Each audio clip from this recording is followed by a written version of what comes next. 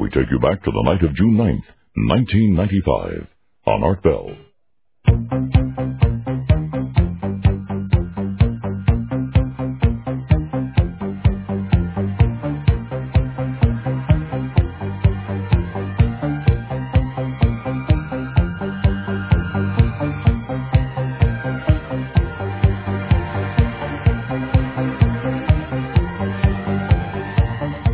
Welcome to Art Bell, Somewhere in Time. Tonight featuring Coast to Coast AM from June 9th, 1995. From the high desert and the great American Southwest, I bid you all good evening or good morning, and welcome to another edition of Coast to Coast AM, live talk radio throughout the nighttime. I said live because we're here right now. While others recycle, regurgitate, repeat relentlessly, we are here live, once again proving why talk radio is much better live than repeated. Now, as you all know, for the last few days, my blood pressure has been high. We've been following a story in Oklahoma City very closely, which was broken by Channel 4, KFOR television in Oklahoma City. And my assumption must be this morning that some of you don't know what we're talking about. And so I'm briefly going to take you through the chronology. And then I've got a guest. A very unusual, a very interesting guest. It began this way with a couple of people who sent me faxes, shocking faxes, and I'm going to read you the content of one. Dear Art, a lead story on Oklahoma City's KFOR News Channel 4 tonight at 10 o'clock, this is now a couple days ago, was a report revealing the identity of John Doe No. 2. Reporter Jana Davis has worked on this story since 1 week after the tragedy. Davis presented witnesses who wished to remain shadowed, voices disguised, that sort of thing, who saw McVeigh and John Doe No. 2 several days before the attack. One witness claims the pair drank beer at her bar in northwest Oklahoma City. She says John Doe No. 2 spoke with an Iranian-Iraqi accent.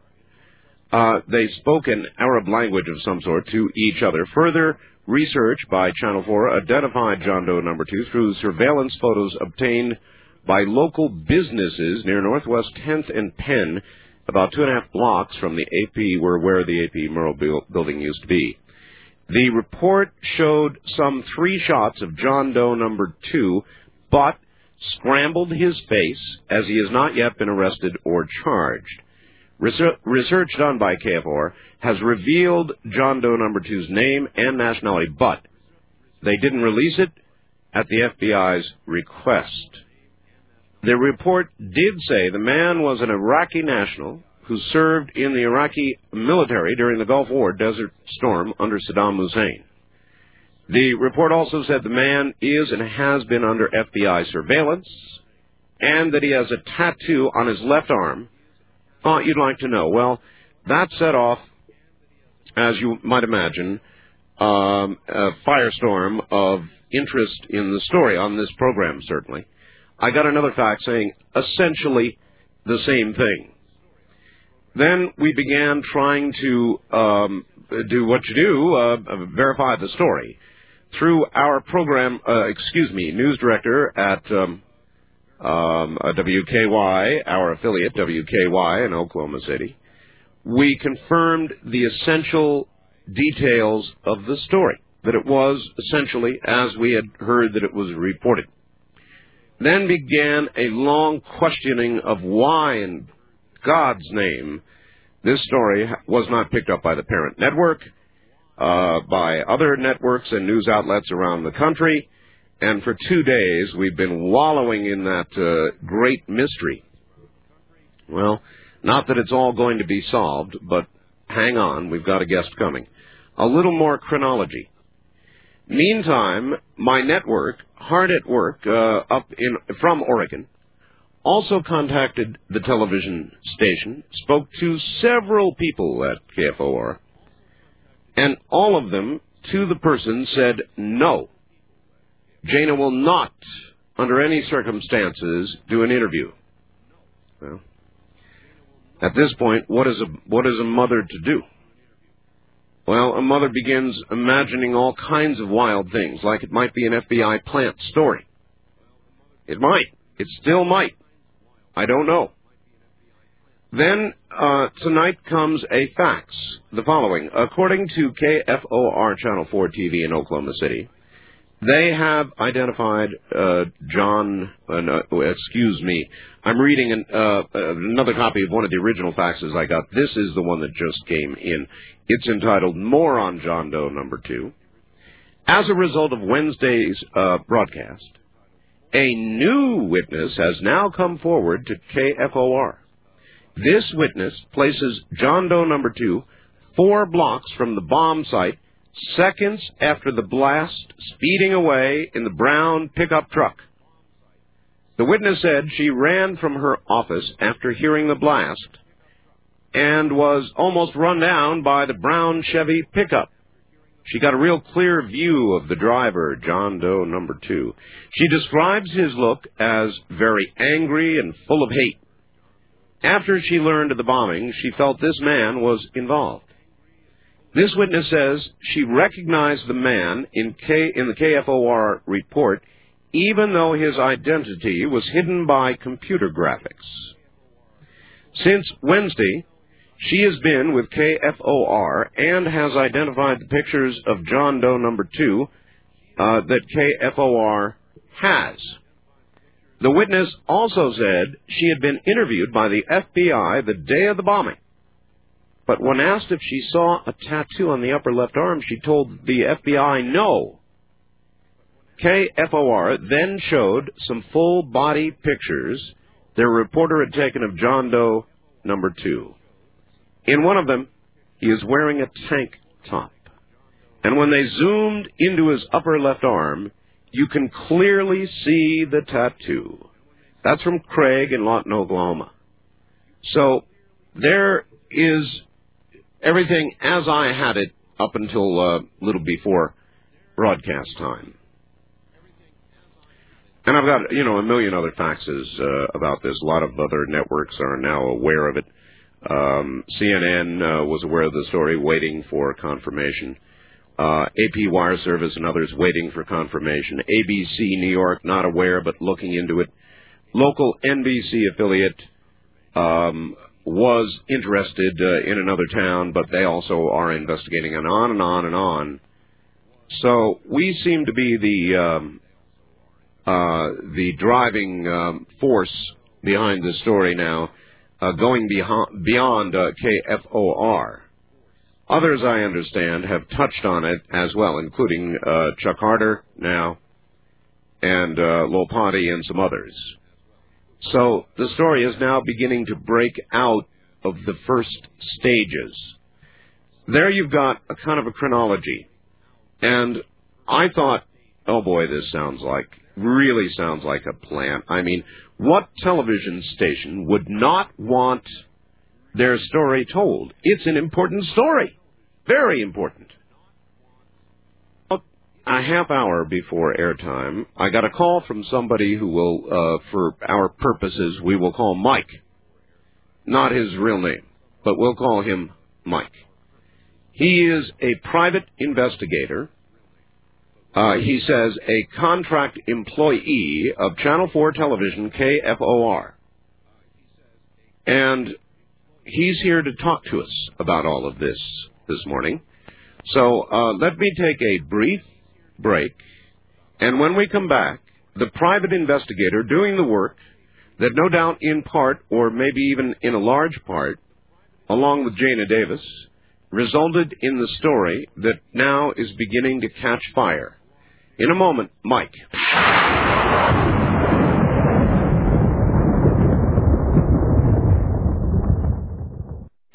Now we take you back to the night of June 9th, 1995, on Art Bell, Somewhere in Time.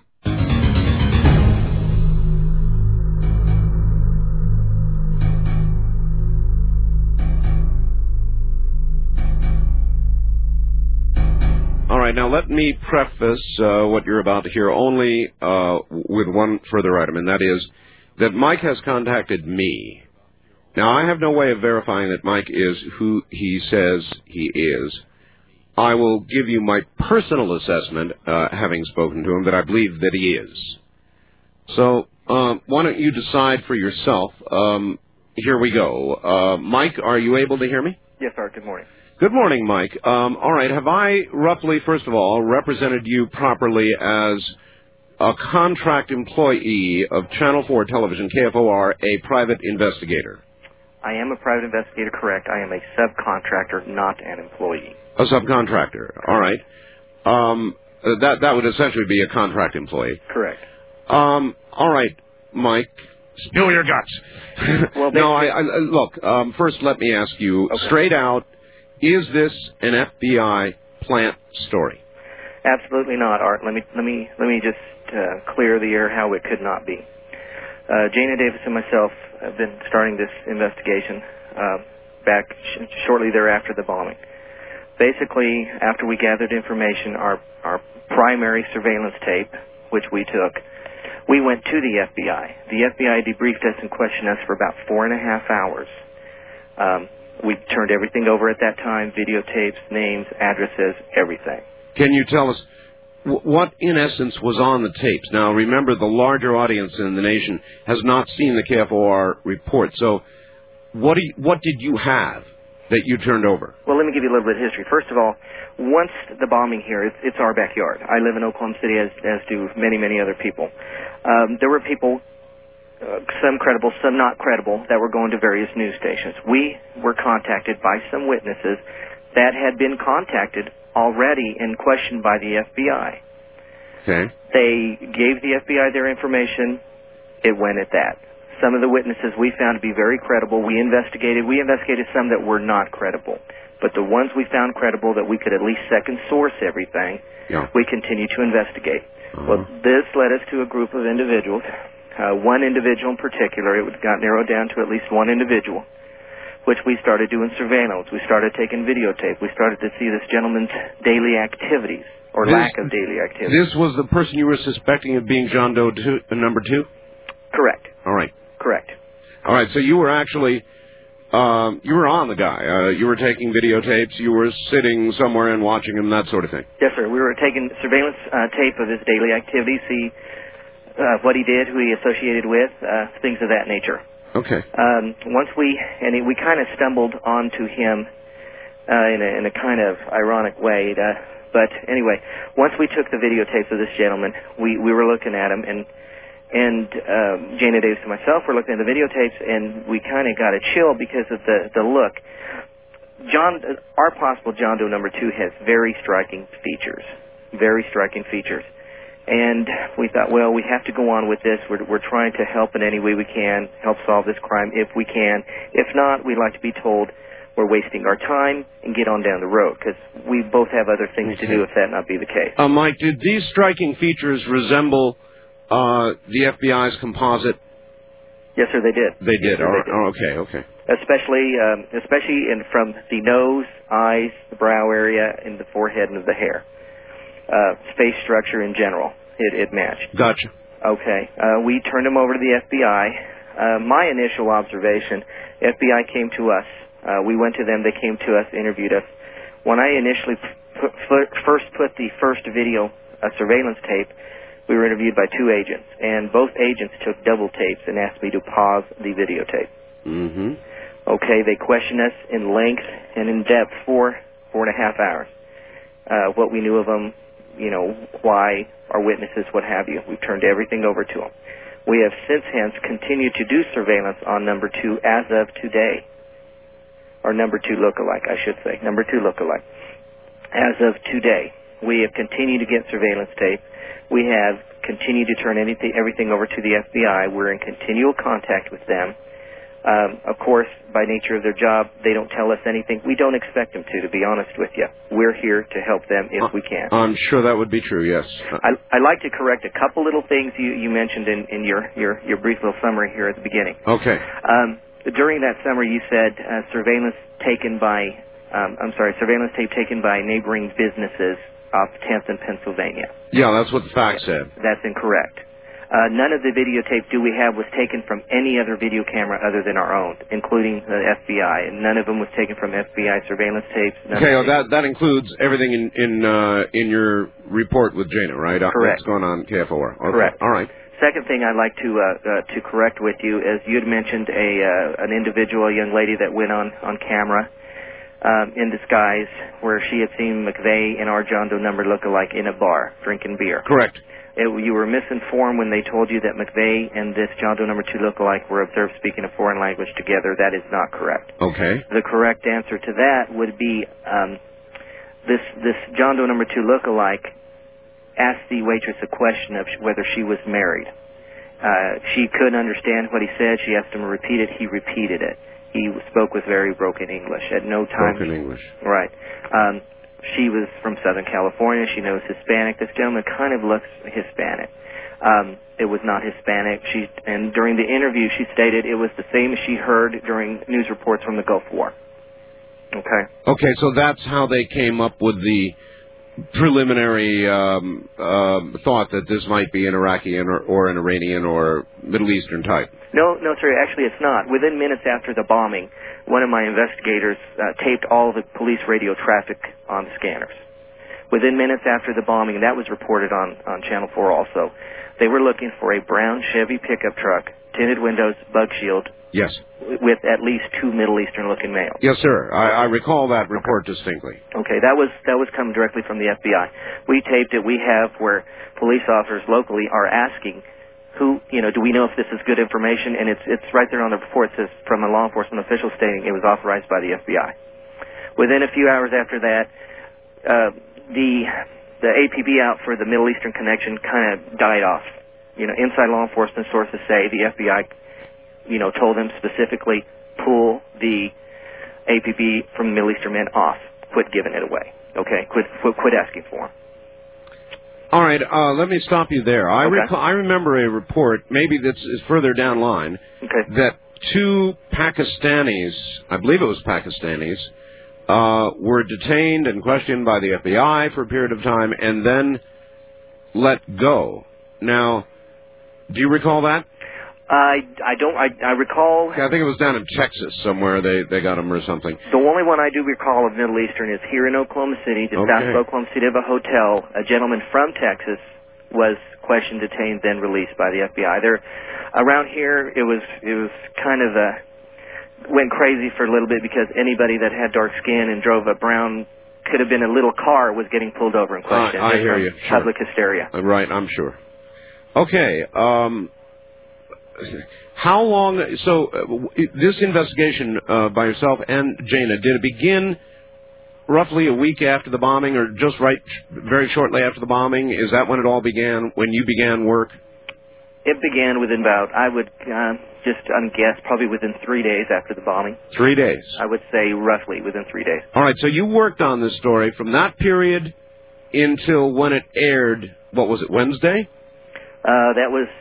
No, sir, we've worked on it continually through today, but it did not first air Wednesday. It aired some time back. It's been a continuing series and updates as far as the programs and these stories. Well, there must have been something about the story on Wednesday that lit everybody's fire. Maybe it was a culmination, or maybe it just built to some sort of crescendo or something. But it was as though KFOR broke it just the other day. Well, yes, and I'll tell you where that came from. Of course, I'm not employed by KO4. I'm not their employee. I'm speaking as their subcontractor, as myself, okay, as the investigator. Right. The story Wednesday broke when we've accumulated all this information. We have had multiple eyewitnesses and my job as an investigator, I was trying to discredit them, okay? I was trying to make sure it was a non-prejudiced third-party objective to get down to the truth. To be honest with you, if this isn't real, myself nor Jana Davis nor any of the news channel would want anything to do with this. It's not a racial thing. It's a thing about the truth. Okay? I'm with you. Okay? That's what I want is the truth. Yeah, it's all for the truth, basically. So we had all this information. We had multiple eyewitnesses that have been through lineups, and you're talking, I did the lineups myself. You're talking pictures of at least 45 to 50 pictures, sometimes a little more, sometimes a little less, of various individuals. These pictures, on their own, non-prejudiced, on camera, picked out our John Doe number 2 lookalike on each occasion. And without hesitation. Out of how big a lineup? I would say a variation of up to 20 different people. All right, well, that's pretty impressive. And you're talking, somebody had made a comment on another talk show that, some people think people of certain races all look the same. That is incorrect. We put faces. I even try to trick some of them and saying, "You sure it's not this guy? You sure it's not this man?" And they would always stick to their story. We found it credible. We could second source things. We basically, Jana did her package, took it where she needed to took it. All right, Mike, I want you to hold your story right there for us. We've got to take a break here at the bottom of the hour. You won't hear anything for a few minutes. Don't let it worry you. We're going to break here at the bottom of the hour. My guest is somebody who calls himself Mike, a private investigator who worked with and continues to work with Jana Davis, the reporter who broke this incredible story from Oklahoma City. We'll be right back. You're listening to Art Bell Somewhere in Time on Premier Radio Networks. Tonight, an encore presentation of Coast to Coast AM from June 9th, 1995.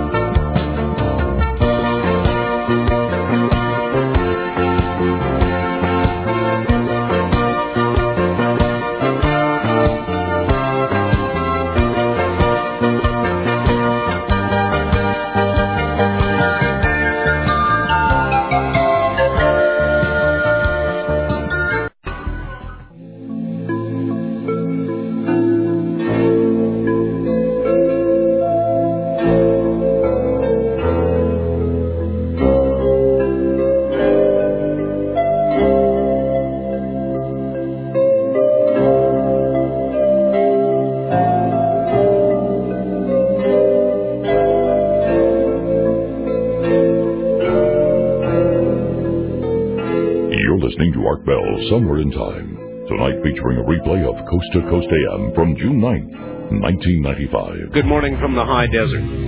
My guest calls himself Mike. For obvious reasons, we're not going to get his real name. I don't expect it. He is a private investigator who has been working with Jana Davis, is a subcontract employee of Channel 4 Television KFOR, Oklahoma City. In other words, he's not really their employee, but is a private investigator who's been working on this case since within a few days of the explosion. We're getting the story now. Mike, are you there? Yes, sir, I'm here. Good, all right. Now, back to it. Here you are. You've got all of this material, videotape, all the rest of it, witnesses who have identified John Doe number 2, and then what? What do you do? Basically, Jana did her, we're getting a little feedback here. Jana did her package together, gave it over to who she had to give it to. Right. I'll tell you what, if you can, get real good and close to the phone and speak up good and loud. Okay, I'm right in it right now. All right, that'll help a lot. Wonderful. Basically, Jana Davis did her package, put everything together. We both together, her and I, checked and double-checked and sourced and resourced and banged our heads together, basically trying to go what to do.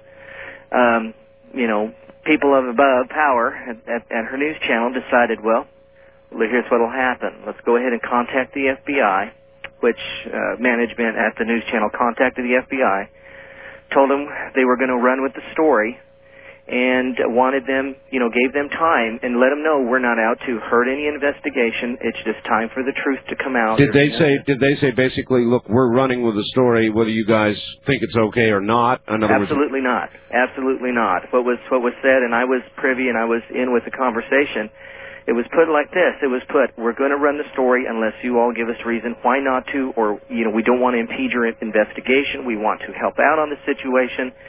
What do you want us to do? They said they would get back. Okay. Within probably 30 minutes of that conversation, they had no problem with us running the story. They did not tell us we were, ludicrous, crazy, wrong. They said we basically gave the blessing to run the story. The story was ran that night. That was Wednesday night. that's when everything started breaking on the story. All right, before we move on, let me ask you this. Why are you talking to me tonight? In other words, how is it you are allowed... Well, even better yet, let's go back a little further. Why is Jana Davis either not allowed to or is refusing to do any interviews with anybody?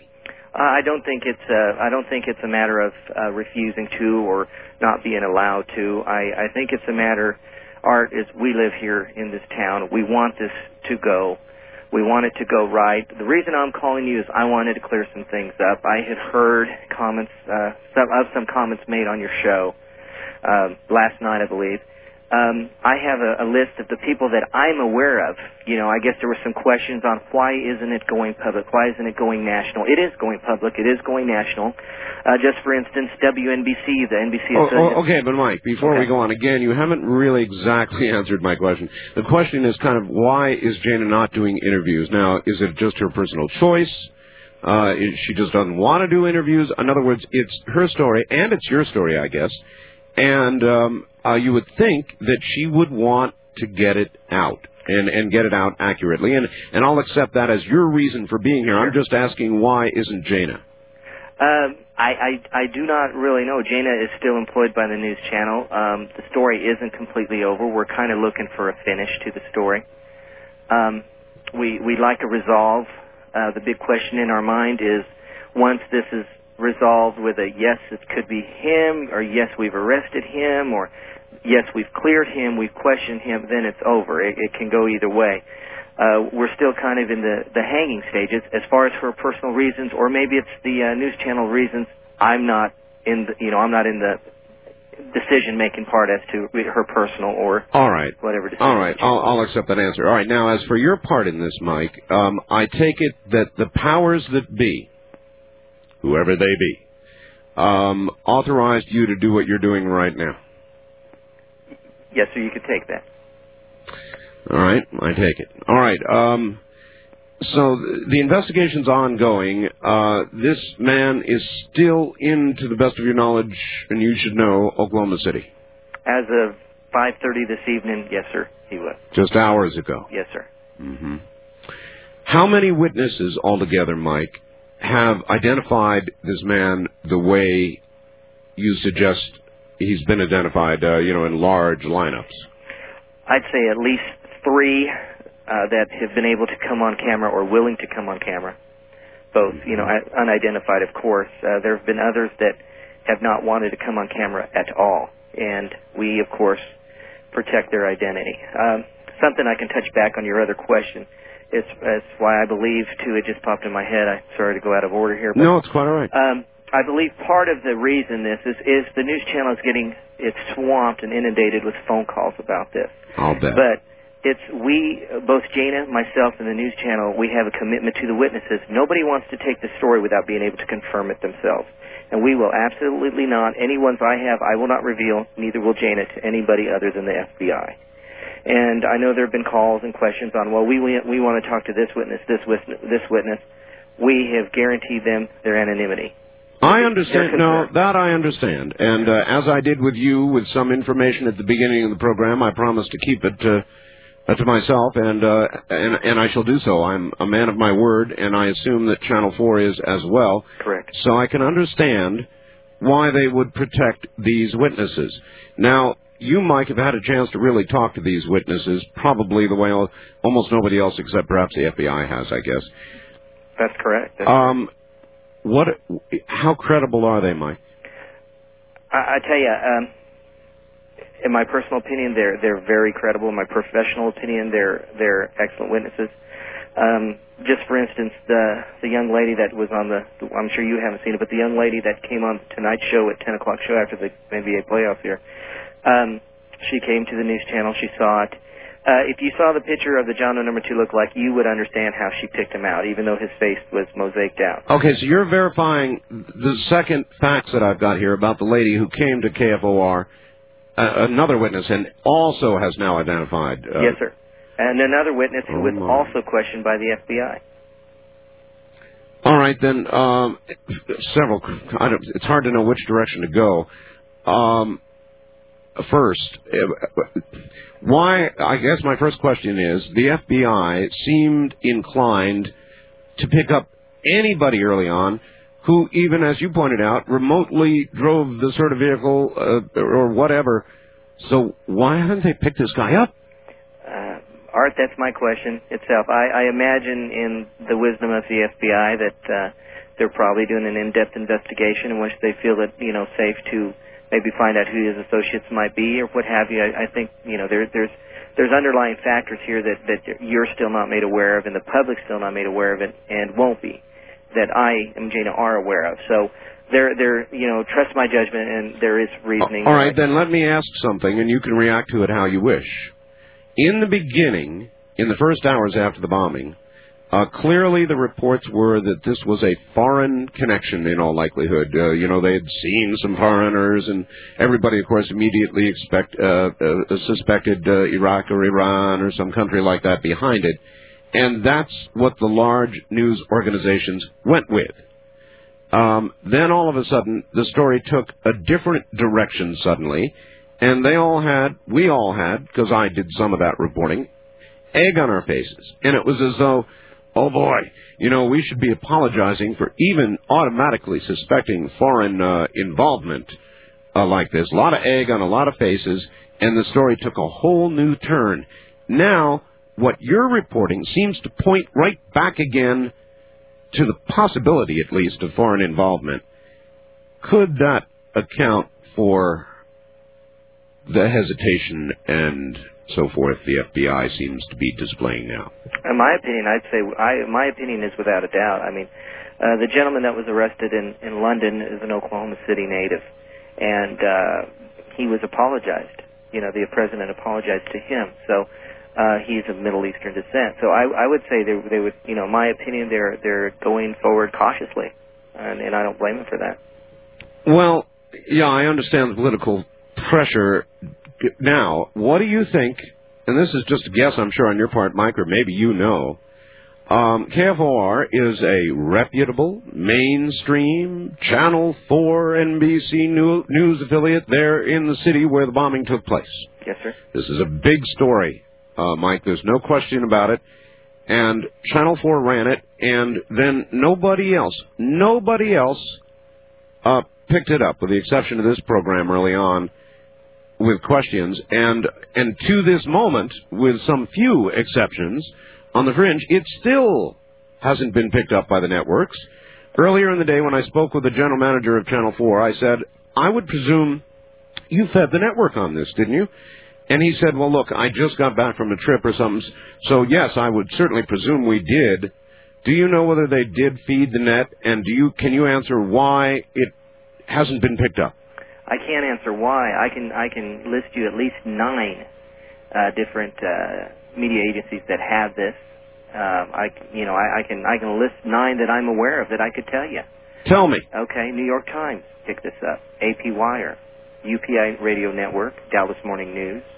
Just tonight, WNBC, the NBC affiliate in New York City, ran the story. The Arizona Republic picked it up. Finally. KFYI Radio, CNN, and of course NBC Newsfeed. And there's also been calls by, and I won't name, but several high-ranking senators on the Hill have called. All right, so finally it is beginning to break. Yes, sir. It sure did break slowly, yes, sir.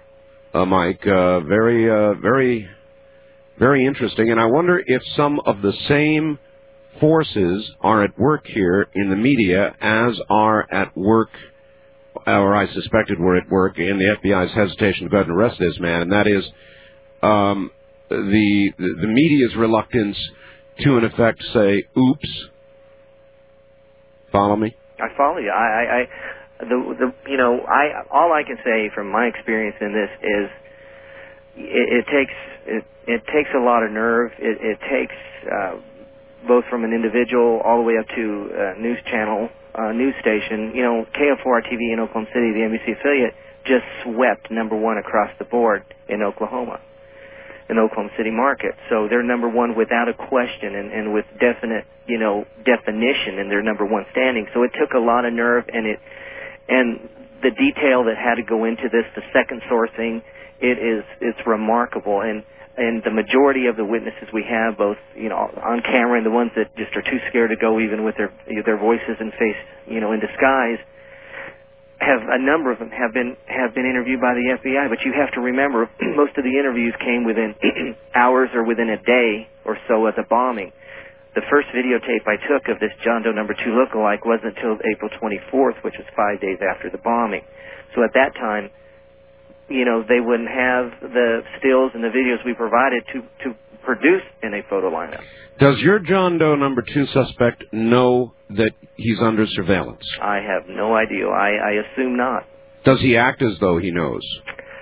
From the onset, he's a very suspicious individual. He appears to be soldier-like. He's very wary. He's very cautious where he goes. I assume he doesn't know he is under surveillance. We've been very careful with that. Well, there must be dual surveillance going on, because you are surveilling as you say the FBI is. I assume they are, yes. Well, now, wait a minute. You assume they are. Do you know for sure whether the FBI has this man under surveillance now? Art, if I knew, I wouldn't tell you, nor could I tell you, but I can tell you this. Everything we give, every videotape we get, it is requested from us by the FBI, and we voluntarily turn it into the FBI. I can assure you that we have not been told we're in the wrong. All the FBI can neither confirm nor deny, because it is an active investigation, and we question them no more on that. All right, Mike, hold on just a moment. We'll be right back to you. Wow.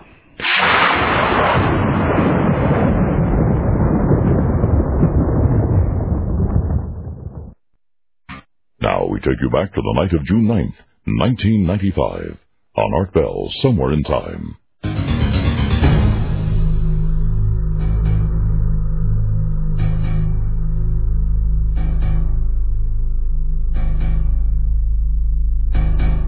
Okay, Mike, we're back.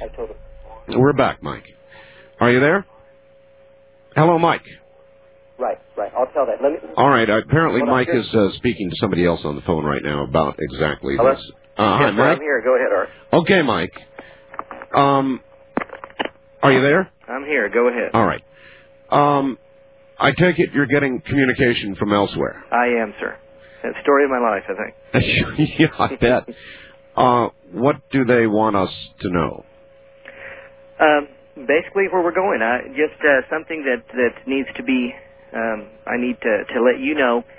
And as far as validity, as far as credibility, each photo lineup that we did with these individuals, each photo lineup was taped from the beginning, the moment we started talking to them, through the whole setup. So you've got videotape even of these witnesses doing the... Yes, sir. Yes, sir. And we did not talk to these witnesses off camera to ensure credibility, to ensure the stability of the photo lineup, okay? And we taped it from the beginning till we left. Once they identified them, we even taped stowing the pictures, putting the pictures away, completely from beginning to out the door. The camera was running full time, and that is being turned over to the FBI too.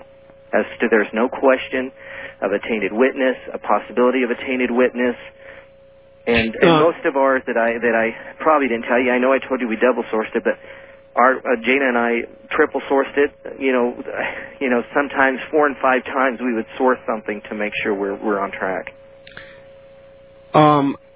Can you characterize for me, now obviously, I mean, here you are delivering some very heavy information to the FBI.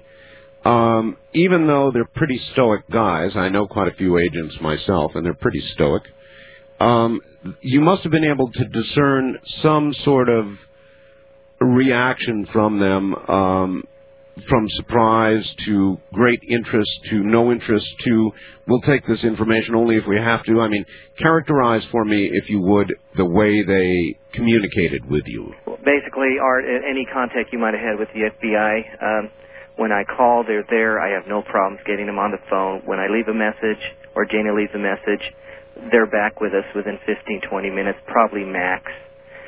They're kind to us. They're nice. Anything we have, we give to them. They ask if we have anything. We'll tell them we're going to get this. If, for instance, we were asked if we could place our John Doe number 2 lookalike with McVeigh.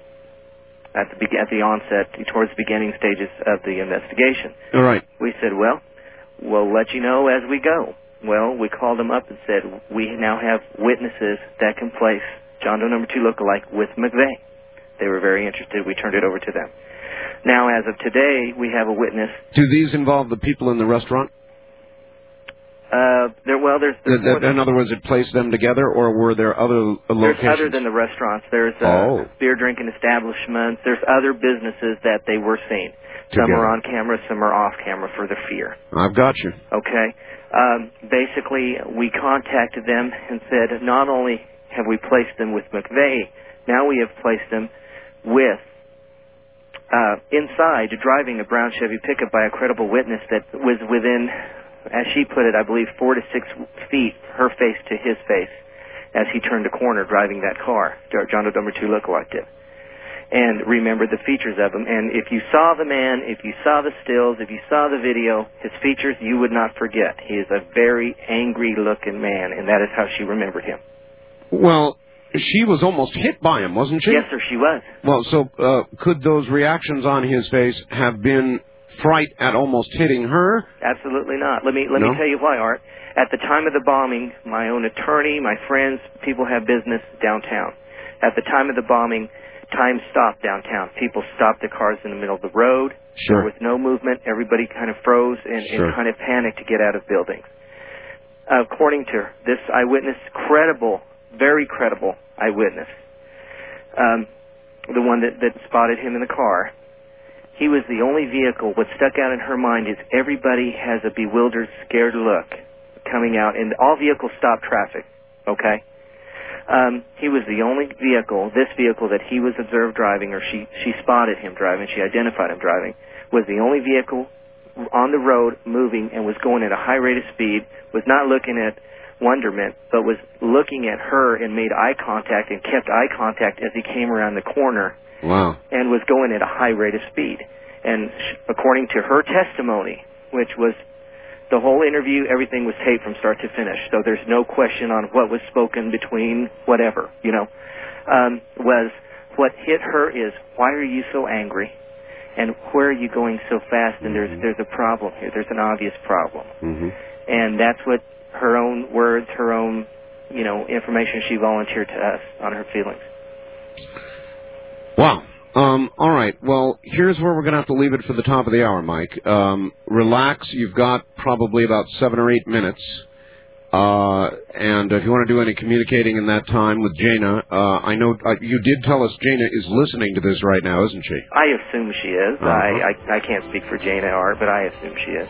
All right. Well, if you have any communicating to do, you've got about 8 minutes to do it, and we'll be directly back to you. All right, Mike? Wonderful. See you. Talk to you then. All right. A private investigator, contract employee of KFOR TV, Channel 4, Oklahoma City. We'll be right back.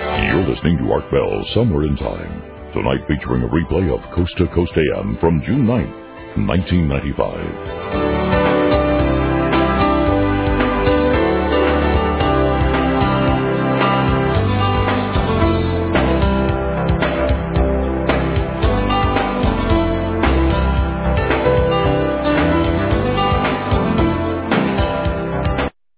Worldwide humiliation.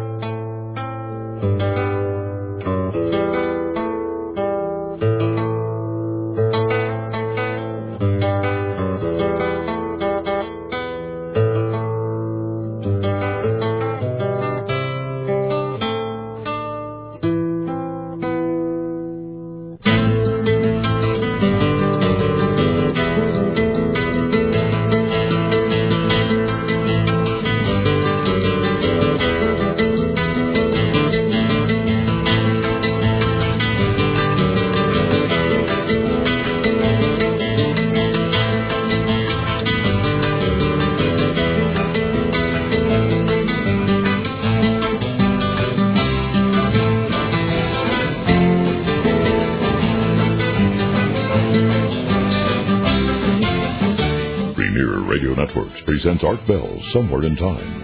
Tonight's program originally aired June 9th, 1995. I've got a special guest. His name, for the record, is Mike That's not his real name. He's a private investigator, a subcontractor, employee of Channel 4 television, KFOR, Oklahoma City, Oklahoma. And he's here telling us about the story that he's been working on, he says, with Jana, who is the reporter who broke all this in Oklahoma City. It's a big story, and in a lot of ways, we're just getting started. I'm going to try and take care of the commercial continuity right here at the beginning so we can shoot straight through.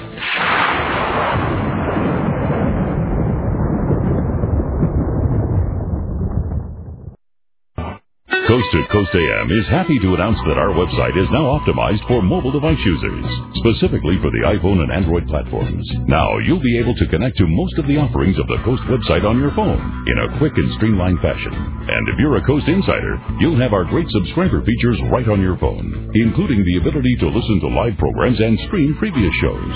No special app is necessary to enjoy our new mobile site. Simply visit coasttocoastam.com on your iPhone or Android browser. Streamlink, the audio subscription service of Coast to Coast AM, has a new name, Coast Insider. You'll still get all the same great features for the same low price, just 15 cents a day when you sign up for 1 year. The package includes podcasting, which offers the convenience of having shows downloaded automatically to your computer or MP3 player, and the iPhone app with live and on-demand programs. You'll also get our amazing download library of 3 full years of shows.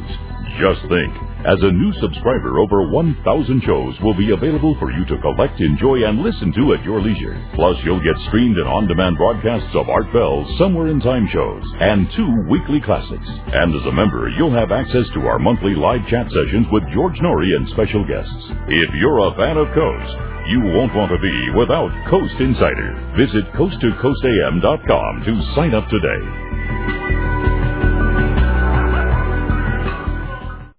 Looking for the truth? You'll find it on Coast to Coast AM with George Norrie. I argue with people about disclosure time and time again. I've told them governments are not going to come out willingly to tell us it's going to happen by a mistake, it's going to happen by a whistleblower, but it's not going to be an organized thing. Governments won't do that, and the reason why they won't do it is because they do not want us to know. They think that they'll lose control of us if we know. If you actually truly believe that we were being visited by extraterrestrials and you had categorical proof that it was happening, do you think you would listen to some of the bull that government throws out all the time? Absolutely not. You'd look toward the heavens, you'd say there's got to be a better way, and you would start doing your own thing. And you would forget all about government control and everything else. So the bottom line is, government will never, ever disclose the true facts of UFOs. Now we take you back to the night of June 9th, 1995, on Art Bell's Somewhere in Time.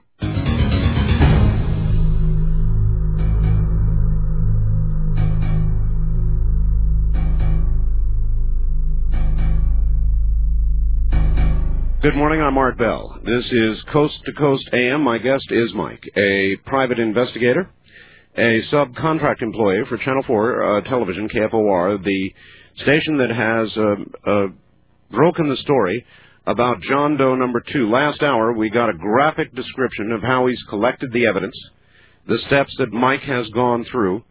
And so here he is once again. Mike, are you there? Yes, I am, Art. So here you are, this large collection of videotapes, of IDs, of witnesses. In other words, you guys think you've got John Doe number 2.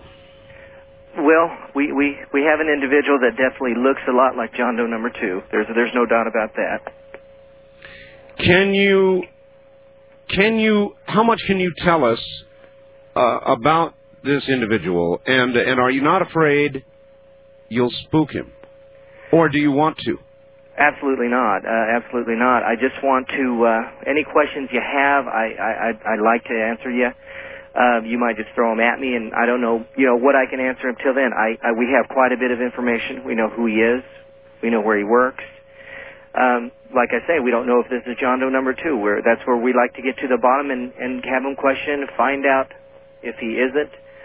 Fine. If he is, why hasn't he been arrested or questioned? And that's where we're at right now with the investigation. So in other words, you guys are sitting there saying, look, we've fed all this stuff to the FBI. Correct. And they haven't as far as you can tell, made any moves to collect this guy up and question him themselves? I don't know if they have or not. I assume they're, I assume that they're taking the information we give them and doing their own investigation and doing what they feel is right and what, under the law they have to do. All right. Try this one out for size, Mike. In the beginning, they had the composite drawing of John Doe number 2. They said, there is a second person involved. Here is the composite photograph. Then, slowly as time went on, that began to fade, and pretty soon we were hearing stories saying, well, authorities now think there may be no such thing as John Doe number 2 at all. There may be no John Doe number 2, that this was, a one-man band job. And I'm still hearing that, really. I've heard no renewal of interest other than there through you in Oklahoma City regarding the fact that John Doe number 2 may even exist. That's correct. I'm not sure if he does. All we have to go by is the APBs they've put out, the information they've put out. There was the initial composite drawing of the John Doe number 2, then it was the secondary composite drawing of John Doe number 2, and the looks changed a little bit. Then we came up, or the FBI came up with the composite drawing of the profile, which to me makes a lot of sense because we have been able to confirm that there is actual surveillance tape from the buildings, the surrounding buildings there. That's confirmed, and that has been reported. Have you seen it? No, sir, I haven't seen it. And if I did, I couldn't tell you, actually, Art. Are there, without telling me what they are, it's the only way I know to ask this question, Mike, are there a lot of things that you know about this story that you can't tell me right now? Yes, it's definitely fair to say that.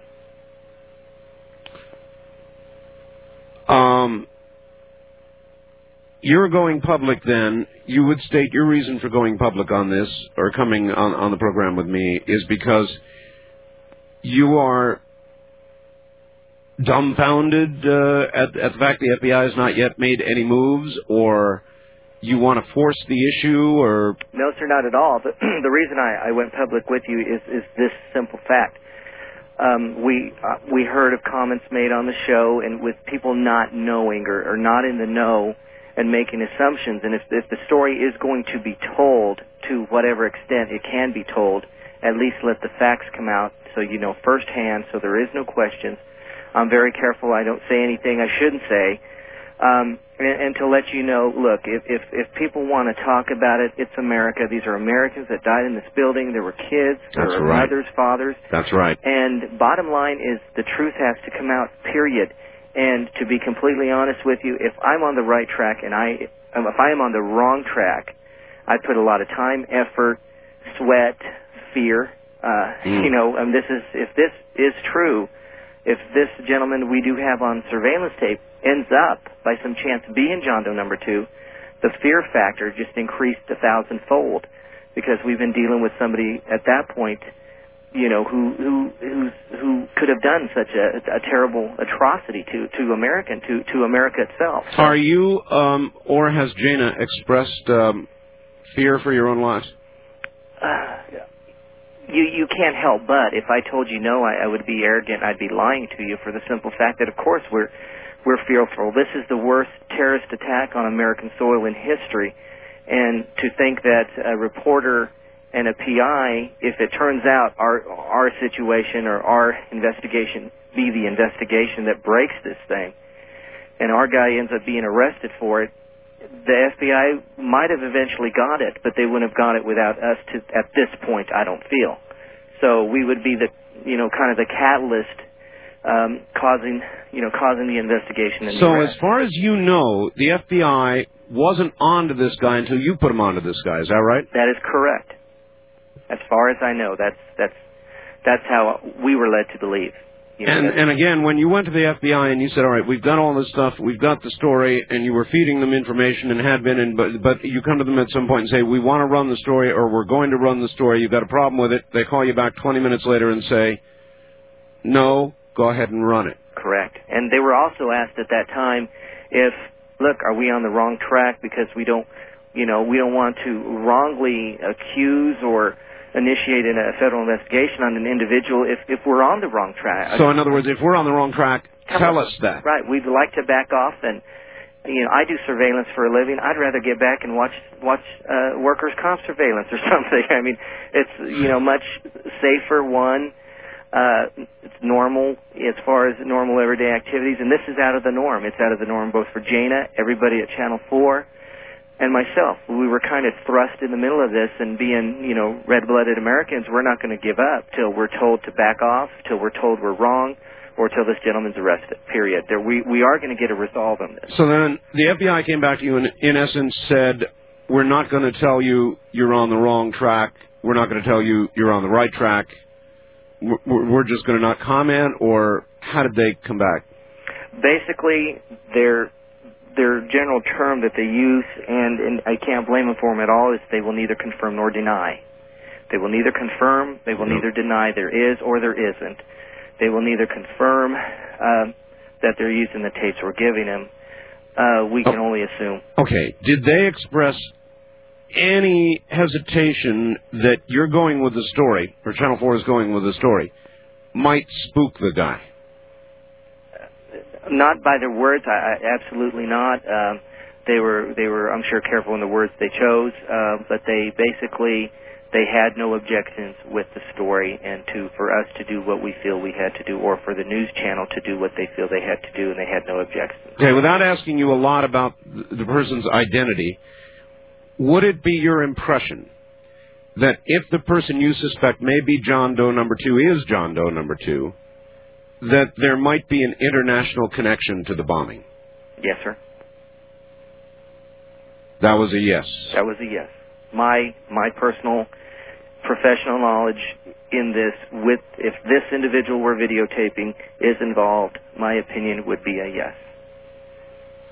Well, that would utterly and completely change the nature of the story. And also, I might add, Mike, if that would be true, it would increase the danger, or certainly would have, for Jana and for yourself, at least up until this moment. Now, going public in the way you're going public actually may lessen the danger. Yes, sir. I'm sure that's occurred to the both of you. Yes, sir. Yes, without a doubt. Without a doubt. But and that's neither here nor there as far as our motive. Our motive is sincere in that we want to do what we want to do. I personally know people, relatives of friends of mine, who have been pulled over in more than one state as of within 30 days because they look like John Doe number 2 and questioned in detail in multiple states. Yet, there must be some method to the madness as far as the investigation. And I'm not an FBI agent, nor could I be. The fact is, by them not questioning him up to this point, clearly to me, we must be on the right track to a point, to a certain truth in what we're saying. All right, look, I'm going to keep pushing, and when I push too far, you just let me know, and I'll back away. All right. You said if this John Doe number 2 is John Doe number 2, that it would be an international connection. Yes, sir. To what nation? I'd rather not say. Okay. That's where the line came. That's fine. What I would now like to do, Mike, is to let my audience get involved and ask you questions. Wonderful. And, again, you can handle their questions the way you've handled mine. When you get one you can't handle, just say, I'm sorry, I can't answer that, or whatever, and we will understand. I mean, you're in a very tough position. I sympathize with where you are in this investigation at this point, and I really want to thank you for coming on, because this story has been driving me up a tree for days. That makes two of us, Art, I'll tell you. Well, and more days, I suspect, for you, my friend. You bet. All right, Mike, let's try a few phone calls, see what happens. West of the Rockies, you're on the air with Mike. Yeah, Art. Hello. John Doe number 3, I believe, Mike. Good morning. Good morning. My real name is Bill. I live in Portland, Oregon. Portland, all right. KEX. I tell you, this guy mentioned earlier a lot of nerve. Mike, I think you're falsely building the hopes of the families out there in Oklahoma City. I hope you got some good grounds to stand on this. Well, sir, if you were listening to the last hour, were you? I've been listening to the last 20 minutes at least. The last 20 minutes. That's not enough. during the last hour, he described in some great detail the specific grounds he's built this on. Yeah. They've got a lot of witnesses, or several witnesses, who have made detailed, big lineup IDs of this individual. Uh-huh. So this is not a story wavering on matchsticks. And if I can kind of interject something here too, Bill, to let you know, the news channel has had a lot of support from a lot of the families of the victim, and they want to know the truth. Period. Here in Oklahoma, everybody wants to know the truth. There's things that I can't say on the show, but some of the families of some of the victims are involved in certain aspects of this investigation that we're conducting. So there's no doubt. These people suffered a great loss, the families, and we really feel for them. That's why we're so careful to, second sourcing it isn't good enough. We source things 3 times, 4 times, as many times as we can source them. And, Bill, I agree with you that you've got to be careful about the victims' families, but I'll bet one thing, Bill, I bet they want to know the truth, don't you think? Well, we as Americans want to know the truth to the bottom line of this. I mean, that was a sad situation, and a lot of involvement in it was pointed fingers in all different directions, and the Americans were the last to be believed to be the ones to be doing it. And now we're back to stage 1 when it originally forecasted of foreign involvement. I agree, and we think, and I think anyway, and Mike seems to agree, that could be the reason why the FBI is very cautious about making any move, and B, why other media outlets have been so cautious about picking up on the story. Exactly, and that's why I'm hoping that this guy's got all his ducks in a row and all his I's dotted and his T's crossed before he makes his accusations that they got this guy. Well, he's actually not making an accusation, Bill. Thank you. You are turning this information, or have turned it over, to the FBI, and if there's any questioning to be done or arresting to be done, it will be the FBI that will do it, right, Mike? That is correct. Everything that I have not told I have not told you, Art, in any of this conversation, nothing that has not been made public record via Channel 4 News Channel. And before it gets put public record, it is given to the FBI, and it doesn't go on the air without them being let know that they plan to take it on the air and give a blessing or a request not to put it on the air and to go from there. So, all right, I'm going to ask another one that's in questionable territory. Is there anything yet that Channel 4 has wanted to put on the air that the FBI asked them not to? I really can't answer that, Art. Because you don't have the knowledge, or because you shouldn't? Because I'd rather not, to be honest with you. Yeah, all right. East of the Rockies, you're on the air with Mike. Good morning. Oh, Art, this is Craig from Lawton. Lawton, Oklahoma. Yes, Craig. Mike, are you aware of any of the accusations coming out of KPOC out of Ponca City that the ATF may have had McVeigh under surveillance before the bombing? Lawson, have you heard anything about that? Run across anything? Craig, I'd rather not even comment on that. It's okay. It's a completely different area here, and I'd rather not say whether if I even know anything about that. Okay. Well, good work up there. Keep it up. All right. Thank you. Thank you very much. And we may have time for one more before the bottom of the hour. On the wild card line, you're on the air with Mike. Hi. Hi. My question is, does he know if there is a big American connection? In other words, was it an American and a foreign agent? All right. Yeah, that's good. Well, I guess the question's answered in a way.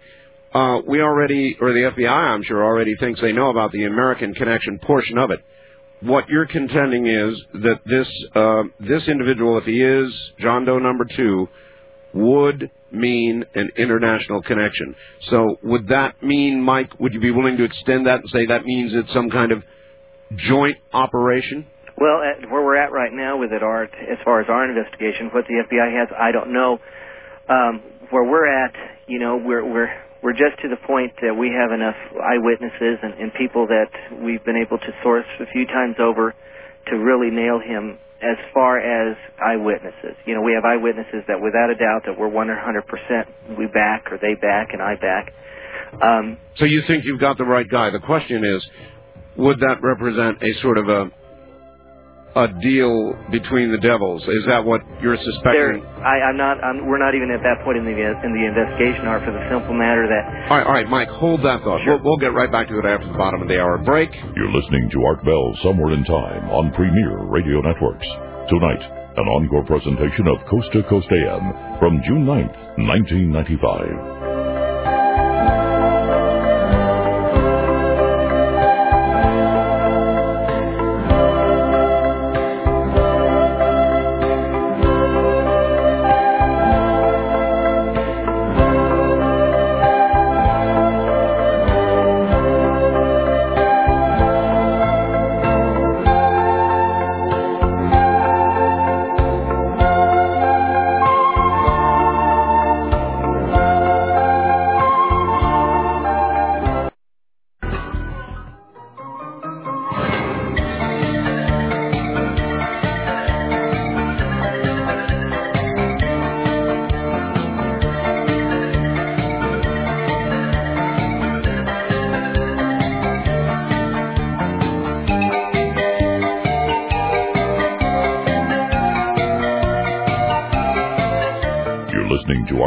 Somewhere in Time on Premier Radio Networks.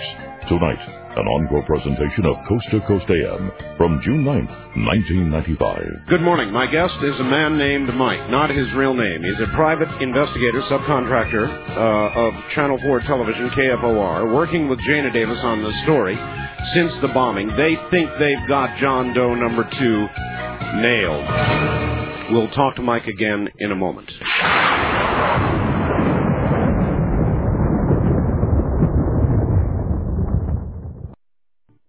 You're listening to Art Bell Somewhere in Time on Premier Radio Networks. Tonight, an encore presentation of Coast to Coast AM from June 9th, 1995.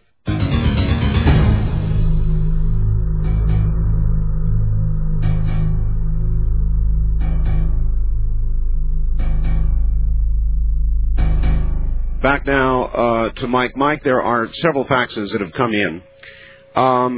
Here's one, for example, from Rick. I'd like to know if Mike has any idea whether John Doe number 2 may be operating on his own or behalf of another government. I couldn't answer that, Art. I really couldn't. I don't know. I don't know. I don't know the answer. All right. Still got a little feedback here. We're getting feedback again? Yes, sir. All right. What will help is if you get real close to that phone and speak up real loud. Okay, how's that? Much better. All right. All right.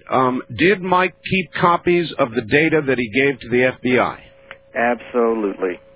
So, in other words, you can back up what you claim you've given the FBI with videotape? Absolutely. Everything that I've told you that I have on videotape, or that Jana Davis gave to, she has on videotape, we have definitely backed that up. All right. A few times over. All right, from Rebecca in Houston. Art, the lack of interest on a national basis still makes me incredibly angry. As of last night, I heard the same Texas State Network talk show host refer to you, me I guess, as someone who fell hook, line, and sinker for a hoax. The nonchalance of the FBI is incredible. They certainly arrested McVeigh, detained the Michigan guys with less information than it seems that they have on the Iraqi national. What about those fellows who like to drink that the FBI tracked all over the U.S. and detained? It boggles the mind to think they've not detained this fellow. This story still stinks. Rebecca, Houston. Is there something about this story to you, Mike, that stinks? Rebecca, I tell you, I can't say anything stinks about it. This is my backyard here, and for the simple reason is I have faith in our government. I have faith in our federal law enforcement, and I do have faith, and I know they're going to do the right thing. I know the American people are going to find out who did this.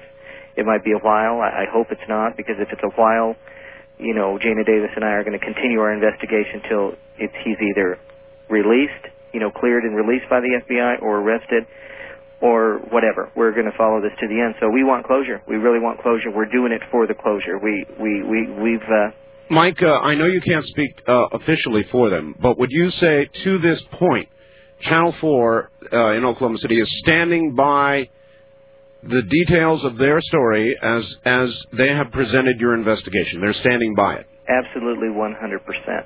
Uh-huh. All right, let's take some more calls. West of the Rockies, you're on the air with Mike. Good morning. Hi, this is Dave in Monterey. Yes, Dave. I just don't know where to begin. I think it's dangerously close to yelling fire in a crowded movie theater. Notoriously bad are these eyewitness accounts, and that's all that you're substantiating and basing this story on. How can you sit there and say that this John Doe number 2 was in fact an Iraqi or whatever the news story was? He hasn't said that. They're saying they've identified John Doe number 2 based on several independent witnesses picking him out of a substantial lineup. But he's backing up K4's statement that it was a Iraqi colonel in the army. Well, now... I'd like him to address that point about there being a colonel. All right, good. Let's do that. Okay, as far as the statement of being a colonel, that was not made. What we have been able to confirm here in Oklahoma City through our various information, it has been sourced at more than one individual. We sourced this through people in the knowledge. This was not sourced through eyewitnesses. This was sourced from people that would be in the know. This gentleman was in the Iraqi Army in Desert Storm, for a fact. That has been sourced. That was one of the things we sourced so thoroughly. All right, so you stand by that. Absolutely. This man was in the Iraqi Army, and I had it that he fought in the war under Saddam Hussein against the United States. Absolutely. We have not confirmed rank. We do not know. We don't know exactly what his military occupational specialty was. We do not know. We just have confirmed, from people that would be in the know, not somebody that overheard, but we've gone to sources and confirmed that he was definitely in the Iraqi Army military and did fight in Desert Storm. And he was matter of fact, he was one of the ones that was captured. Well, Mike, there have been a lot of people who have been after me with the same kind of rhetoric that this man just came after you with.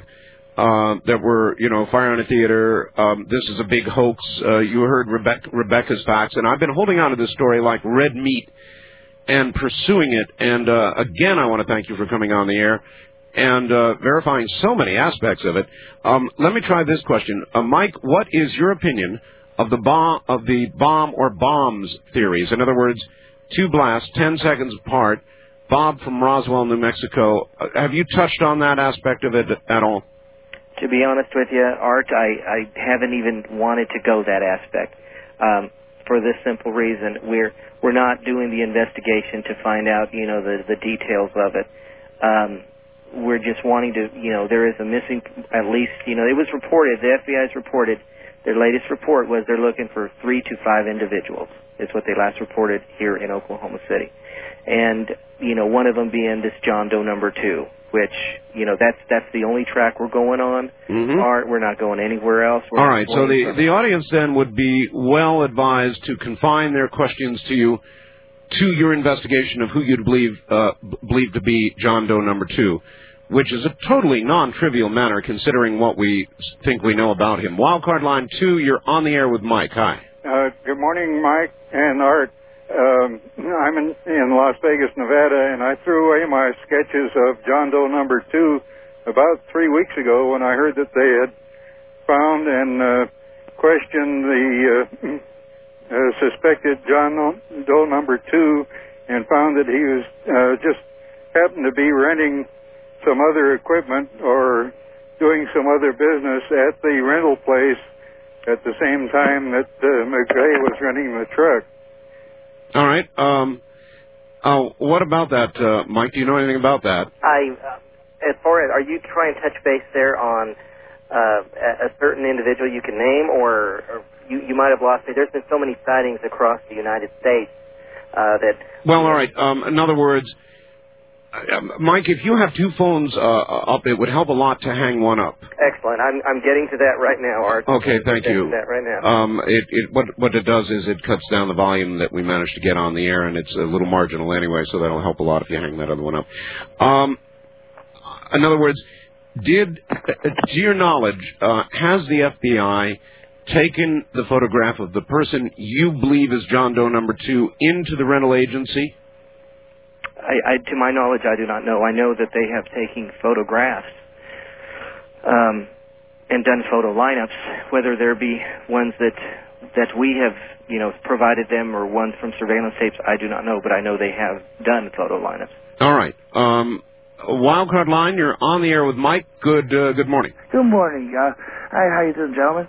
I was wondering, I didn't hear from you guys at the beginning of the program. Was my information right that he was seen with McVeigh a few days? Was that confirmed a few days before the bombing? All right, I'll tell you what we're going to do, caller. We'll go through all that again. If I can hold your mic past the top of this next hour, a lot more stations join the network, and there are a lot of people who have joined in the middle of this, and they're going, what the hell are they talking about? This sounds important.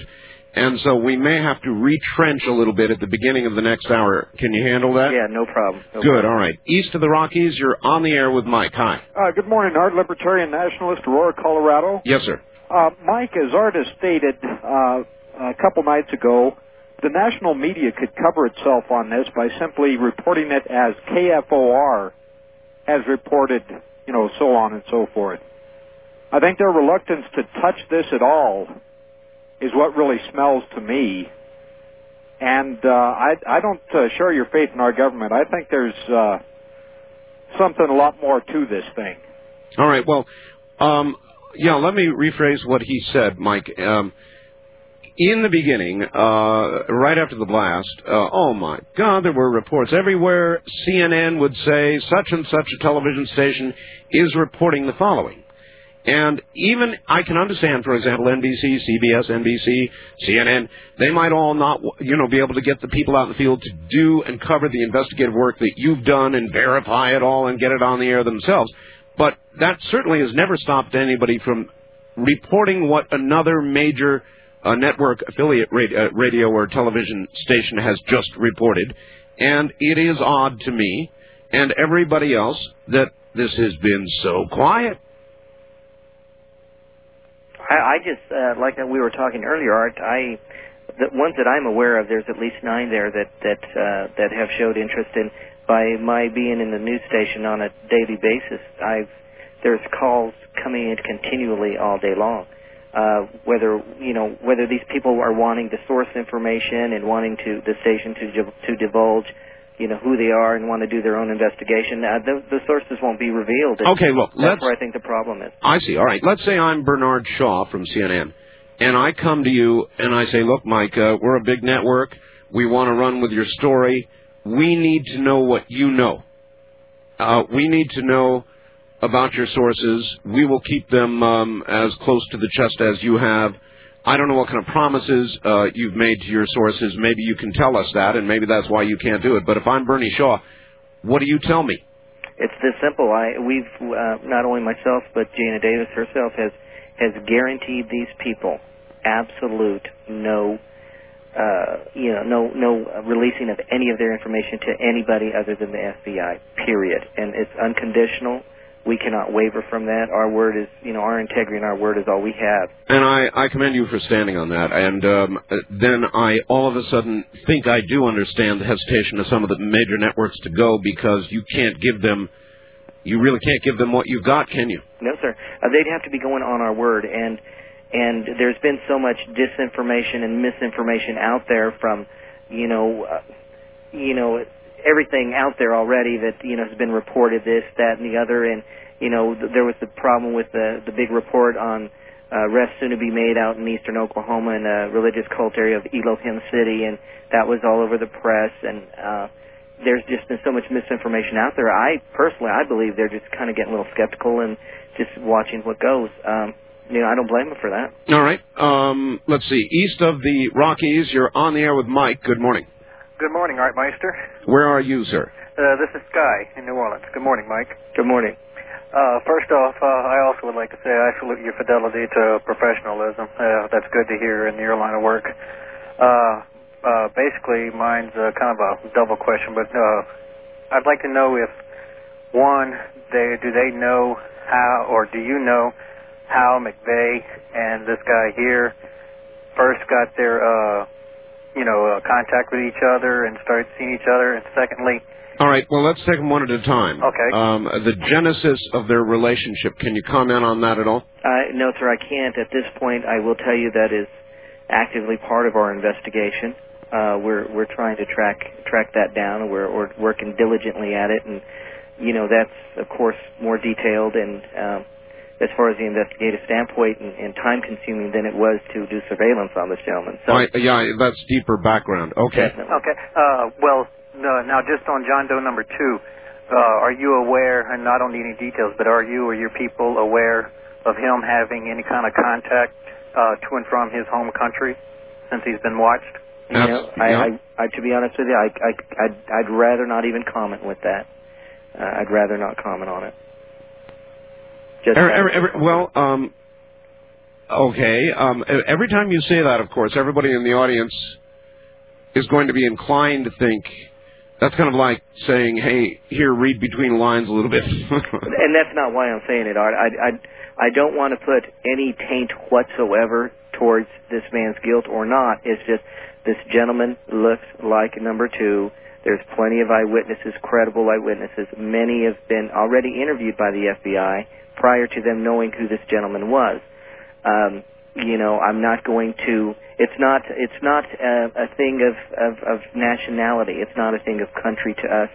It's bottom line. I don't care if it's my next door neighbor. Where it goes doesn't matter. It does not matter. The point is he or isn't he involved? And right, but Mike, connection. Yes, Mike, but you well understand that if there's an international connection, the entire complexion of this story changes drastically. Oh, Art, it keeps me up at night. I mean, it's in Oklahoma. It's almost 3:00 in the morning. I mean, yes, it's a continual factor, and that's why we're so careful to multiple source our what our investigation reveals for that factor, because I do not want to be involved in anything, and neither does the news channel nor Jana Davis, that would resemble anything other than 100% factual information that we can prove. I'm sure Jane is feeling a lot of pressure. Oh, no doubt, and she's such a tenacious reporter that she's a good team member to be on. So. All right. First-time callers, area 702-727-1222. Oh, no. No name? No last name, sir. We're going to try this again. We don't allow last names on the air. So give us your first name and tell us where you're calling from. Okay. My name is Mark. Right. I'm calling from Kingman, Arizona. Yes, Mark. I grew up with Mike Fortier, who was Army buddy with Tim McVeigh. And I just wondered how he is connected in this, if you know anything that's going on with him as far as, he hasn't been charged with anything yet. He's supposed to testify. I just wondered how he plays in all this. Mike Fortier? Mm-hmm. Any comments at all, Mike? Basically, as far as I can even comment on that I would be comfortable in doing is, I did a little surveillance on Mr. Fortier when he was in town, confirmed he was in town. Where it went from there, basically, was back in Kingman, Arizona. I have not been able to nor has Jana, connect our John Doe number 2 look-alike to Mr. Fortier, if that's what you're asking. There's nothing in our investigation so far that has connected him into Mr. Fortier, or even to Kingman, Arizona, for that matter. Mike, let me ask you for a percentage. With all the investigative work you've done, this man that you say looks like a John Doe number 2, from a personal point of view, what percentage of chance do you think it is that you really have John Doe number 2? How high is the chance? Put me on the spot here. I could tell you this. Compared to everybody else that has been questioned as John Doe number 2, the likeliness and the necessity there, to me, that he needs to be questioned is 100%. There is more leaning towards him. Even today it was broadcast on Channel 4, some surveillance tape taken. Everybody's been saying the actual John Doe number 2 has a tattoo on the upper left arm, which would coincide with the latest profile, which was at the left side of his face. Okay? Which would make sense if he was on surveillance video. You'd get the left arm with the left side of the face if he was driving a vehicle, correct? Yes. So, as of today, up until this point, our guy has worn nothing but long-sleeve shirts. So, as of yesterday, actually, we finally got some good, ideable close-up videotape. That was put on the air of this gentleman's left arm, and it's clear as day, a tattoo.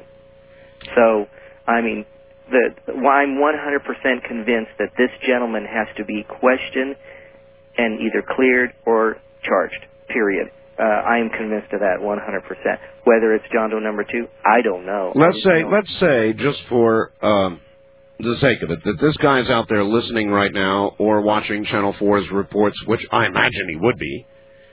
I mean, he's got to know. He's got to know that he's the one, and that the investigation's beginning to get awfully close and awfully warm, if not from the FBI, then from the media. And isn't that going to spook him? We're the only media, or Channel 4 is the only media in town that knows who he is. That's it. I mean, there's no doubt about it. I know, but Channel 4 is saying so, and you're here this morning saying so. Well, let's put it this way, Art. If I assume, we have him under surveillance. I assume if this guy packs up and wants to drive out and leave, I can assure you that if my investigators or myself sees that, there's going to be plenty of phone calls made to people to try to put a quick hiatus on it if it happens. And, in fact, of course, if he's under surveillance by the FBI, obviously, if he tried to flee, they'd, too, be on him like... Sure, and if he's not guilty, why flee? And, who knows? Who really knows on that? Can't get in his head. I wish I could. Do you think that the FBI's, in effect, telling you to go ahead and broadcast, telling Channel 4 to go ahead and broadcast, might have been, from their point of view, a good idea because John Doe number 2 suspect, if he did see the broadcast, would probably pack his bags and begin heading for parts unknown? We're assuming this man has a television set. I mean, you kind of have to know a little bit more of the investigation. If not, maybe he's got a radio, huh? Yeah, that could be. It's just, there's a lot of factors in there that we can assume and interject in there that I don't know. I mean, to be honest with you, Art, this whole investigation, up to the point where it was breaking, made absolutely no sense. Then all of a sudden, it completely fell together. So. All right, and that's where we'll pick up when we come back. Stay put. We'll be right back. You're listening to Art Bell, Somewhere in Time. Tonight featuring a replay of Coast to Coast AM from June 9th, 1995.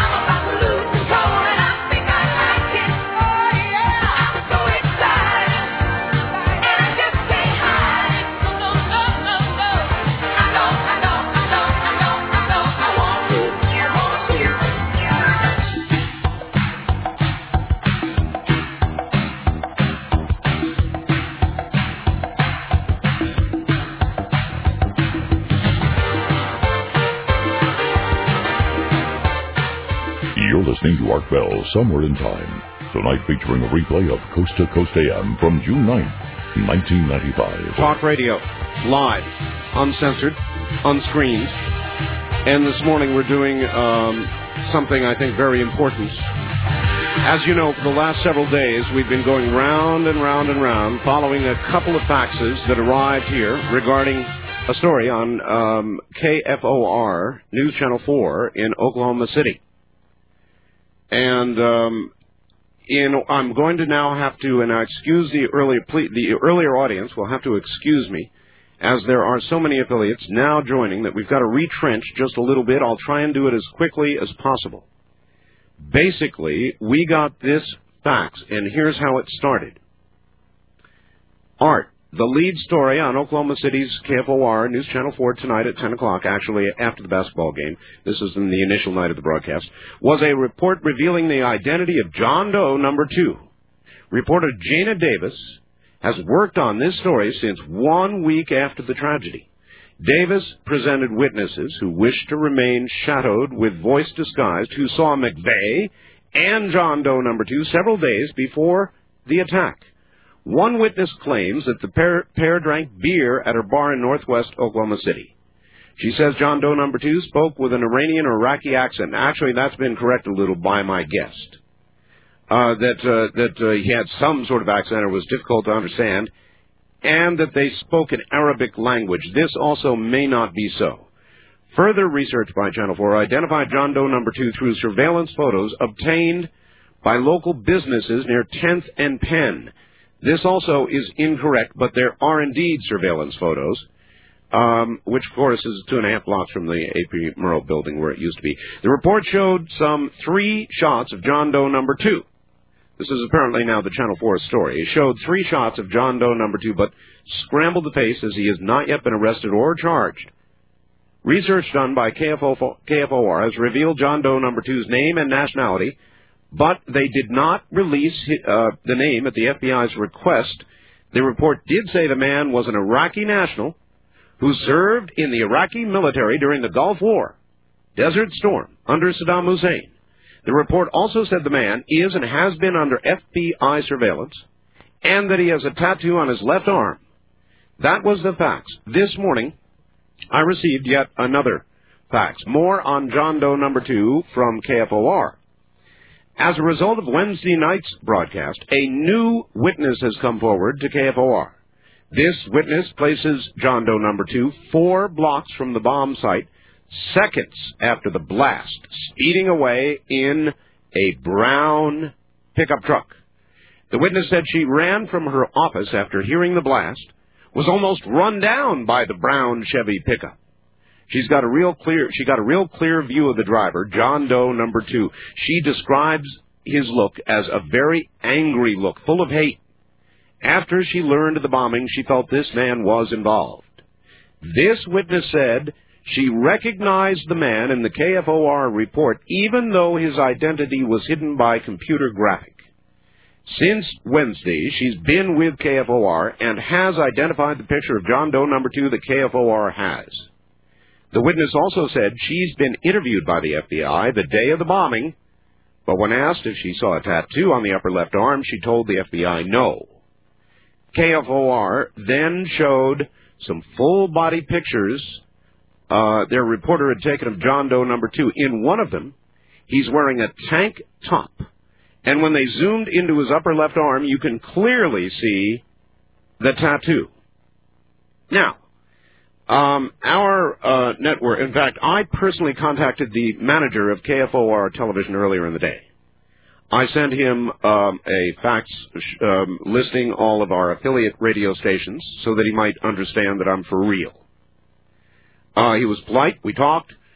I suggested he fax or call me so we could get an interview with Jana Davis, the reporter who broke this story. He said it sounded interesting, see what he would do, or could do, and I heard nothing. Our network made many valiant attempts and talked to many people at KFOR television during the day. Nobody was willing to do an interview. Jana Davis is not willing to do an interview, and you may shortly understand why, or perhaps you won't. Shortly before airtime, I connected with a person we're going to call Mike, who is a private investigator, a subcontract employee of Channel 4 Television, KFOR, in Oklahoma City, Oklahoma, he says. And he has been giving us as many details of the investigation as he's been able to. And what I'm going to ask Mike to do now, or in a moment rather, is to kind of retrench and tell us again exactly what it is. His investigation began with Jana Davis shortly after the bomb went off, what that investigation has revealed about the man they believe is John Doe number 2. All of that coming up in just a moment.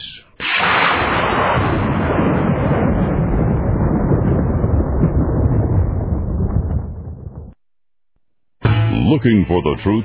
You'll find it on Coast to Coast AM with George Norrie. You know what? We are a wall to them. And I have a feeling that the wall is getting stronger, and it's going to be very tough for them to bust through it. But I want to warn people, because the global controllers realize power is slipping from their hands, they're going to really try to do whatever they can to try to get us back in line. And like a bucking bronco, all we got to do is throw the New World Order off our back.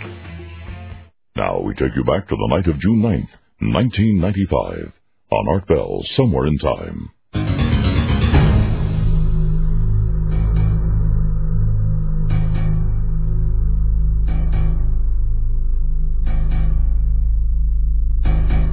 Mike, again, we're back on the air, and I'm sorry I have to retrench so much here, but we've got a brand new audience at this hour, and so as I just capsulized, and believe me, it's only a capsule of what's occurred in the last 2 days, because I've been really just up a tree with this. If you would please, you're an investigator. You've been working with a private investigator. Mike is not your real name. Correct. I wouldn't expect you to give your real name. You've been working with Jenna Davis since the beginning of this. By the way, I haven't even asked you this yet. How did you and Jana get together on this? Can you talk about that at all? In other words, how did you join forces? Well, actually, I've done work for I own a detective agency, of course, here in Oklahoma City, and I've done work for Channel 4 for the last 4 years. So there's always been that business relationship there, and Jana is a personal friend of my wife and I, and we've worked other stories together, and we just kind of, she's tenacious, I'm tenacious, and that's what it takes on a case like this, and it was just natural. All right, that's a perfect answer, and I appreciate it. Now, Mike, if you would capsulize for us how you came to the point where you are right now on my program this morning. In other words, all this investigation, what have you done? Basically, we've taken some information, checked out leads as people call the news channel up. We've tried to confirm, tried to see if they're good leads. Not. We did out a lot of bad leads, a lot of things, bad things that we could definitely learned were false, and we stuck with what we could prove and what we could confirm and triple source and source more than once. In other words, the witnesses that Channel 4 put on television, for example, in Shadow, I've got to run you back through this. You sat them down with as many as 20 photographs in a lineup, and you had them pick out, using very careful methods, you had them pick out, and they did pick out this one photograph of this person you believe to be John Doe number 2. They picked this out, right? More than one, actually. We showed them approximately, depending on the witnesses, but on average we showed 40 to 50 pictures. And out of 40 to 50 pictures, there were only approximately 6 of those which were of our John Doe number 2 look-alike. So the odds of them not picking him were greater than the odds of them picking him. Of course. So, every one of the witnesses picked him out. You're pretty confident then about that aspect of it. In other words, this is the same guy each one of the witnesses picked out, right? Absolutely. Uh-huh. So now you think you're on the track of John Doe number 2. John Doe number 2, you have verified for us, was a member of the Iraqi army. Is that correct? Yes, sir, that is correct. A member of the army who fought against U.S. forces in Desert Storm. Correct. And you have gathered all of this video information, and I presume some stills, and you've been doing surveillance on this John Doe number 2, and you've given all of this stuff to the FBI. Yes, sir.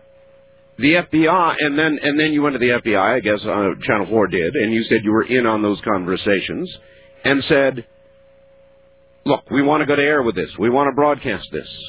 You guys have any problem with it? Correct. And they said... They said do it. They said they had no objections to them airing the show or airing any of the pieces. Before each piece is put on the air, the FBI is contacted and let know, what is going to be put and, give them a chance to say, hey, don't put that on the air. It might screw up an investigation, or you guys are completely on the wrong track. And one thing you have to realize here, your listeners have to realize is the news station that's doing this, the ratings, Nielsen ratings just came in. They swept it in Oklahoma City. They're number 1 in every category at every time. So you're dealing with the highest credibility as far as media in town, and they have that reputation. They are not going to put something that is not, dead solid. That they don't feel and back 100%. Okay, then, Mike. Again, and we've got to retrench this one too. Having said what you just said about their credibility, it brings back the question. My God, this is the NBC affiliate radio station in the very city where the bombing occurred, breaking a story saying, look, there's here we think we have John Doe number 2. We think there's an international connection. We think that he fought in the war against America. We think all of this, and not one major network, NBC, CBS, and so forth, has yet picked it up. And now you've got a list of those who have now picked up the story, and it's beginning to grow. Read that list again. Who's picked it up now? Okay, let me grab my list here. But the ones that I'm aware of that have copies, or the transcript, or have copies of the pieces, first is New York Times, AP Wire, UPI Radio Network, Dallas Morning News, and as of tonight, WNBC, the NBC affiliate in New York City, ran the story. Right. Arizona Republic, KFYI Radio, CNN, NBC News Feedwire, and several, and I can't name them, but several high-ranking senators on the Hill have called and asked for copies of all this. So, how many of the organizations that you named that you know of have actually run the story? I'm not aware of I know WNBC did for certain. You have to realize, Art, we're still doing our end of the investigation. I'm not the news guy. I'm the PI guy. Sure. So I'm out there in the field just making sure, in the, craziness is it's starting to snowball effect, starting to hit here. Jane and I keep where we're at as far as the investigation. Don't lose sight of it. I don't care. I hope everybody gets it and wants it because the truth needs to come out. 1. 2, this is America, freedom of the press. Everybody has a right to know because everybody in that building that died, the families that lost their loved ones, they're all Americans, and they didn't just blow up part of Oklahoma City. They blew up part of the United States, and they sure did. And it's not it's a crime against the people of the United States, period. And no matter what city it was, Art, I don't, heaven forbid this never happen again, or I wouldn't wish this on any city. We'd be there to investigate it. It just so happened that it was in our backyard. How much investigation, how many hours do you think you put in on this so far, Mike? Easily 12 to 18 hours a day since about the third day of the bombing. Has Jana been with you through most of it, or have you been on your own a lot? No, sir, we do everything as a team. She does her news end of it, putting the package together. I help her with the facts on the scripts and what have you. We're a team. She knows this is one case where the right hand definitely knows what the left hand's doing. If I'm doing my investigations on my own, she knows where I'm at, what I'm doing. I know where she's at, what she's doing. We coordinate everything. We do everything together as a team. When possible. We interview everybody together. There's never a question, and there's always a third party, like a cameraman or another individual there to witness, and it's always on film. So all right, Mike, for the late audience, I need to ask again.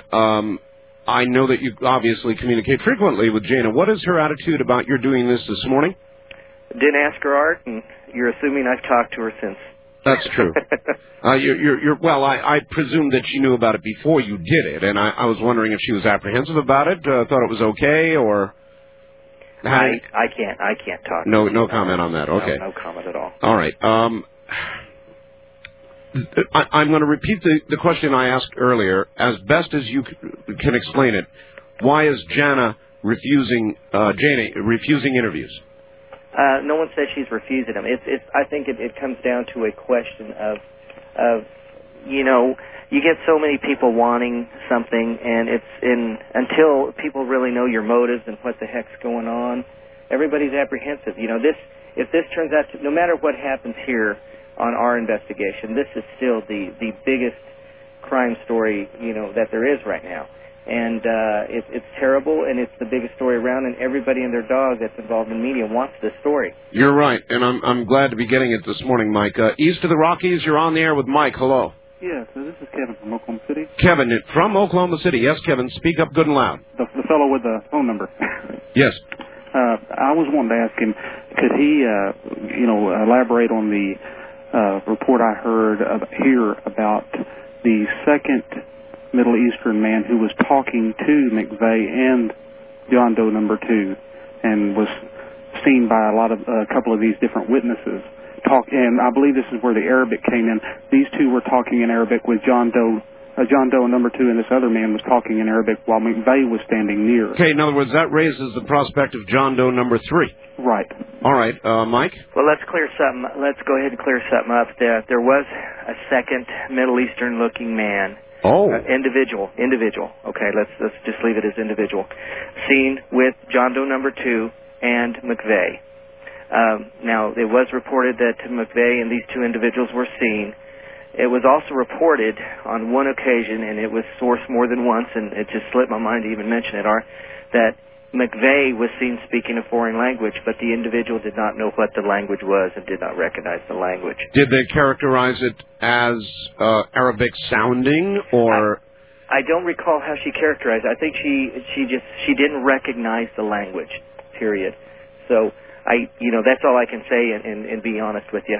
So do you think, Mike, there is then obviously there is a John Doe number 3? Well, one of the latest reports, I don't know if it's the last report. You got to think it's 3 a.m. here. My mind is getting weak. But one of the latest reports from the FBI was the fact that they were looking for 3 to 5 individuals, possibly. So there's really no telling how many people are actually involved in this thing. It's kind of scary to even try to put it together, to be honest with you. Well, the further you go, Mike, the more foreign it seems to get. Is that a fair statement? It's fair to say that the only thing really fair to say, Art, to be honest with you, would be the fact that the guy we are looking at is of Iraqi descent, period.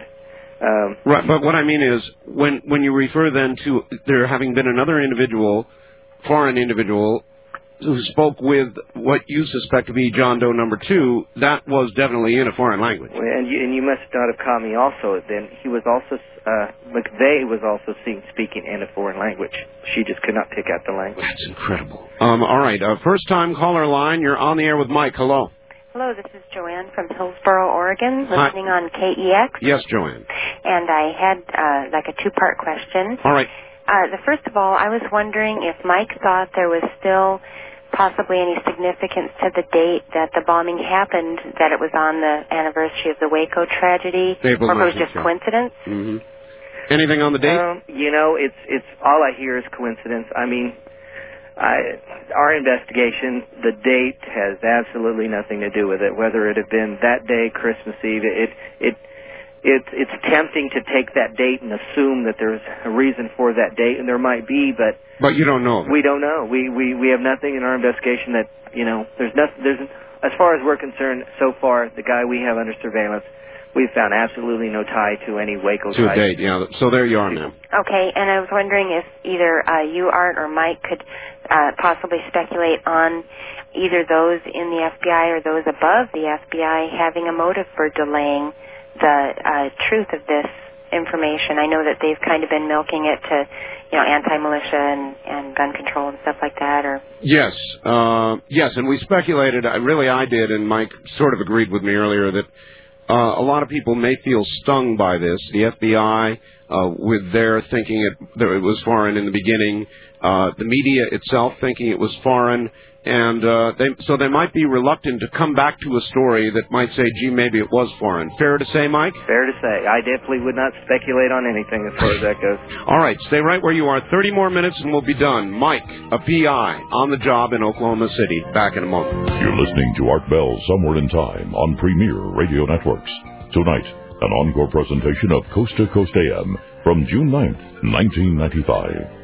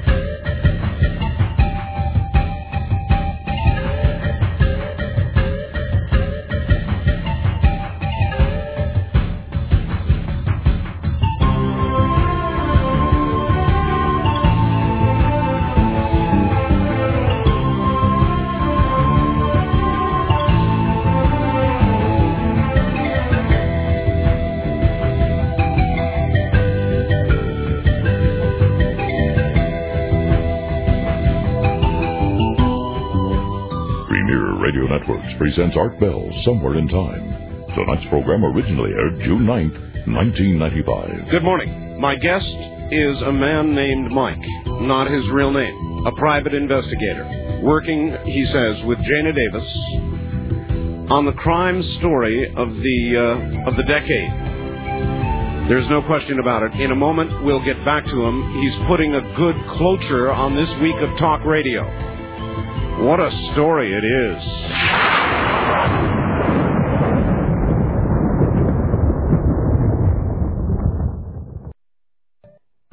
Streamlink, the audio subscription service of Coast to Coast AM, has a new name, Coast Insider. You'll still get all the same great features for the same low price. The package includes podcasting, which automatically downloads shows for you, and the iPhone app. You'll also get our amazing download library of 3 full years of shows. That's over 1,000 shows for you to collect and enjoy. If you're a fan of Coast, you won't want to be without Coast Insider. Visit coasttocoastam.com to sign up. Now we take you back to the night of June 9th, 1995, on Art Bell, Somewhere in Time.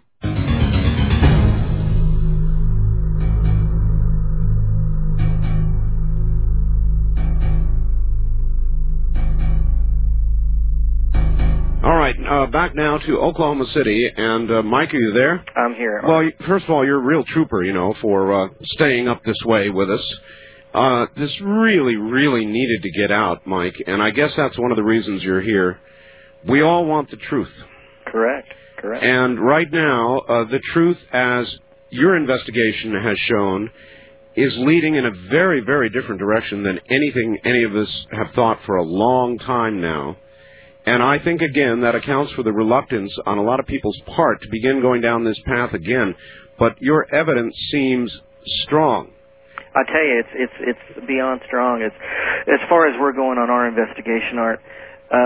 You just do the investigation and keep an unbiased, objective view, and then after a day you're looking and you're looking at all your sources. And as an investigator, I kind of have to step back once in a while and regroup in my thoughts and my thinking for this. It's hard to imagine that if our John Doe number 2 lookalike ends up being arrested and charged for this, and say ultimately convicted for this. I don't want to convict the man, but who's to say? Mm-hmm. Then the scope and the reality is just starting to set in, not only with myself but with Jana Davis, because we've been able to source so many things on this that we have to catch ourselves and really grab on and realize that we're, either way this goes, if it goes by the wayside, it was a hell of an investigation, and we were very thorough, fine. If it goes the way, it looks to be going to me, then, I just can't imagine the scope. And, I was trying to compare it to something, relative to this, and the only thing I can almost think of would be like the Bernstein-Woodward-Watergate deal. And I would think this is a hell of a lot higher in scope, personally in my mind. I would agree. Than that. And it is, Mike, in its own way, every bit as big. Now, I'm going to mention this, and I wonder if it's occurred to you, Mike. I'd heard there was a $2 million reward leading to the arrest and conviction of, or something like that, of John Doe number 2. You were aware of that? We're aware of that, correct. That hasn't crossed our mind. Would that end up being $1 million for Jana and $1 million for Mike? Actually, I wouldn't even fathom it. My luck never goes that way, but I would tell you, Art, we have discussed, if that possibility, and we've already, if we would get anything out of it, we've already decided that we would split it evenly amongst the witnesses that came forward, period. And that would be that. There might be some, have you already, have you made the witnesses aware of that? Yes, sir, we have. You have. I tell you what, I take that back. We've made one witness. One witness aware of that. We've gotten real close with one witness, and one of the primary witnesses that just put us on the road to this direction. And we've made that person aware that, look, if this breaks, it's yours. The other ones, they have no idea, and to be honest, I'd rather keep them out of that knowledge. Mm-hmm. Well, you want to try to be sure, I suppose, that you don't have a monetary consideration for testimony. Absolutely not. Absolutely. All right. East of the Rockies, you're on the air with Mike. Hello. Oh, hi, Art. Hey, this is Jimmy on KRAE in Cheyenne. Cheyenne, Wyoming. Yes, sir. I want to ask 3 quick questions. All right. Okay, 1, if this is the guy, why is he still there? 2, if this is the guy, how come the FBI hasn't picked him up yet? And 3, who stole the 3,000 pounds of ammonium nitrate fertilizer from that farm store a couple of weeks ago? All right. Well, let's see. If this is the guy, why is he still there? Any guesses, Mike? In other words, why hasn't he split for the hills? If that's the case, I mean, why hasn't he left up to this point? I mean, the stories have been run on this thing since Wednesday. I don't know. You know, I really can't get in this man's mind. I really wish I could. There's things in this investigation I cannot say, but I can tell you for fact that I have personally, when seen this gentleman, when he thought anybody was looking at him anywhere in public, he covers his face. I mean, I don't know. I can't get into his mind. Man, I wish I could. All right. Why hasn't the FBI moved, picked him up? Best guess. I don't know. I think the scope of the investigation is wider than just him. You know, when you think the last report was anywhere from 3 to 5 individuals. So, in other words, they might be waiting for him to make contact and lead them further down the trail. Or in their own investigation, possibly find, you know, the brains behind it, what have you, and go from there. That's all I can think on that. All right. And caller, the last question was about a shipment of ammonium nitrate? All right. Somebody stole 3,000 pounds of ammonium nitrate fertilizer from a farm store in Oklahoma about 2 weeks ago, I think. About 2 weeks ago. All right. Well, that's after the event. I'm aware of the report of it. I don't know. I mean, as in, you know, my only opinion on that, as in any... Hold on. All right. Holding. Okay. Never mind. Sorry. I thought I heard somebody at my front door. It had me worried there. I see. My opinion, as in any other crime or what have you that has happened in the past, you know, I don't know. Maybe... You know, maybe it's an idea. Gave somebody, some sick individual or group of individuals. I have no idea. All right, this is more ground that we've covered earlier, but your possible visitor at the door brought it to mind, and that is your safety and that of Jana's as well. It is my dog at the window. My goodness. Okay, that's good. Glad to hear it. But in fact, if there are deep international connections to this story, in the early stages of your investigation, Mike, there certainly would have been great personal danger for the two of you, and I'm sure that occurred to you. Oh, it has, and we discuss it. We feel that since, you know, it's come out on TV, if there turns out to be, I think we've helped helped make it more broad and more aware, and I think we've helped our chances on safety by coming out, to be completely honest with you personally. Yes. Oh, I couldn't agree more. First-time caller line, you're on the air with Mike. Good evening, Art. Good evening. Where are you? I'm calling from Wichita. Wichita, Kansas. All right. Yes, and I'd like to find out if Mike knows this person that they think is number 2. Would he have been out of the area today at all that he knows of? Like I'm saying, visiting or traveling or maybe in Wichita? In other words, was he out of Oklahoma City? You're talking about the day that has just passed, last 24 hours? Yes, just yesterday. Any comment? I can tell you, I know as of early in morning, as of yesterday early morning till about 5:30 that I am personally aware of. He was in the Oklahoma City metro area, so that's all I can comment on that. Up until about 5:30. That's when I personally pulled off surveillance. Okay, just wondered. Had a visitor in the shop where I work yesterday, and. All right, ma'am. Well, the answer is obviously, apparently, not who you thought it might be. West of the Rockies, you're on the air with Mike.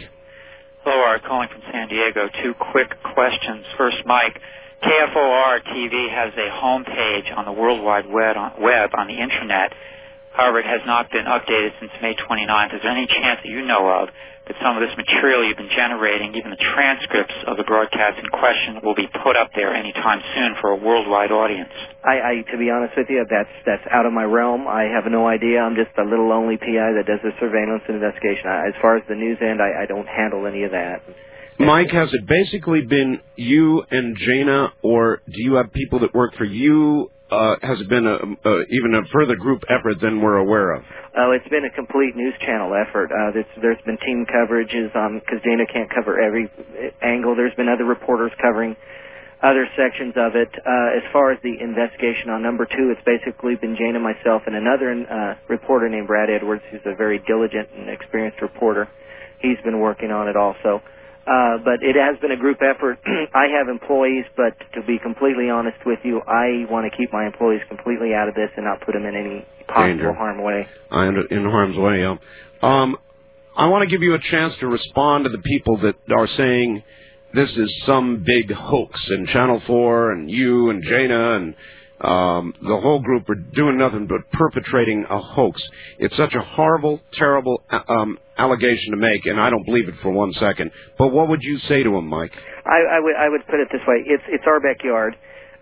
There would be absolutely nothing for myself or the news channel to gain if it was anything but 100% something we would stand by.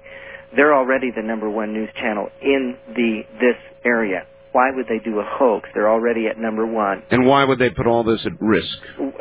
Their reputation would be at risk. I can assume, just like Woodward and Birdstein way back when with the Post, there must have been some pretty serious sit-downs between yourself, Jana, and the management before this thing went to air, right? Art, these still go on daily. We do our checks. I know management does their own checks.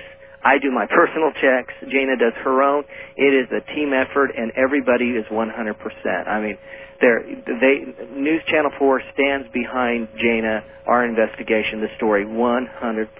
They're not taking anything back, right? Absolutely not, because everything has been checked so thoroughly before it ever got to that point. There's so much of this, Art, that you don't even know. I know. And if it breaks, you've just heard a fraction of it, and the most interesting part is still what I can't tell you. I imagine that easily. East of the Rockies, you're on the air with Mike. Hello. Hello? Hello. I'm Fred. Well, where are you calling from? San Antonio. All right. I'm curious about the status of the brown pickup truck. Do you know where it is, Mike? All right. Can you tell the story of the brown pickup truck and then tell us what you know, Mike, about where it might be now? Certainly. I can tell you that within minutes after the bombing on April 19th, there was an all-points bulletin put out, which was broadcast on KFOR TV, for a brown pickup, late model, smoked windows, tinted windows, and a smoke-colored bug screen with at least 2 Middle Eastern-looking male occupants. That went on for a few hours. Then, for some reason, it was taken off the APB. There were numerous, over scanner traffic, you hear numerous people being pulled over in brown trucks. It kind of disappeared after a day or so. It kind of fell off the media.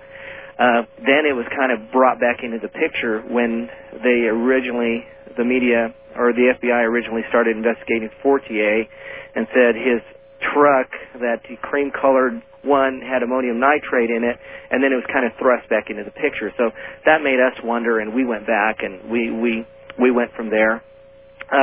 We don't know where the truck's at. I personally don't. I know Jana doesn't know.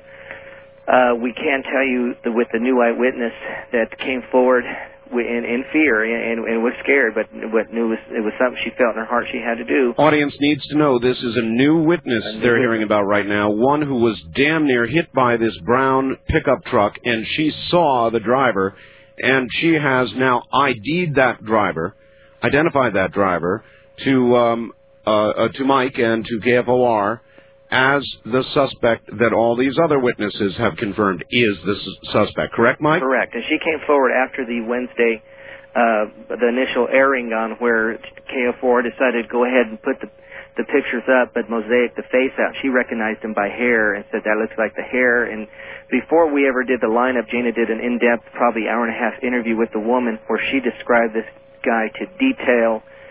This is well before ever seeing the pictures, and then when the pictures came out, she picked out 6 out of probably 40, I think 45 to 50 photos, 6 of which were of our number 2 look-alike. The others were which of different American, Middle Eastern looking men, various men, and she picked the 6 of this guy out. One of which, the strongest resemblance, you might recall, Art, the most current composite drawing was that left side profile.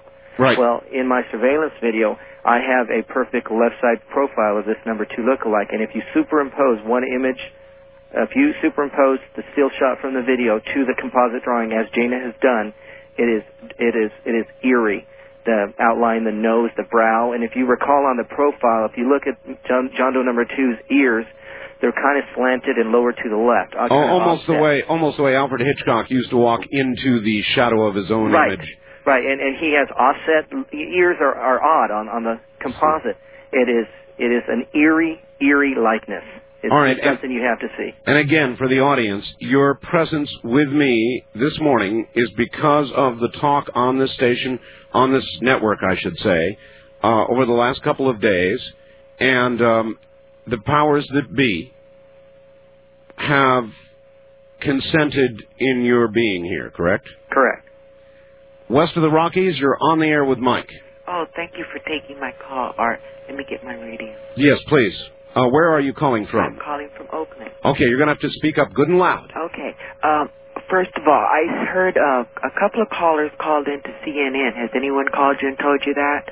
And asked about it and gave your name and said that they heard it on your show. And they were asking if CNN had heard anything. In fact, there were 2 callers that called. Well, now they've heard a lot more, haven't they? Of course. And the only other thing, Art, I want to say to you, and please take this from my heart, because I worry about you because you're so important to us. One thing that you might think about is this terrorist bill that just passed, and the way that they're claiming people are malicious. Please be careful, because we do need you. And I don't really want to ask any questions, but to our audience, please don't get emotional and let the regular course of the law take its way, because we need this man. Thank you, Art. Well, thank you. There is no other way for it to occur, and what Mike is trying to do is to assist the course of the law taking its proper course, right, Mike? In other words, that is it. We just want to get to the truth. In other words, you've turned everything over to the FBI. Or there's a good question. Is there anything you've held back at all? Absolutely not. Absolutely not. Matter of fact, we have turned absolutely everything that we can't see. If we see something that, well, there could be a tie, we keep it in our packet.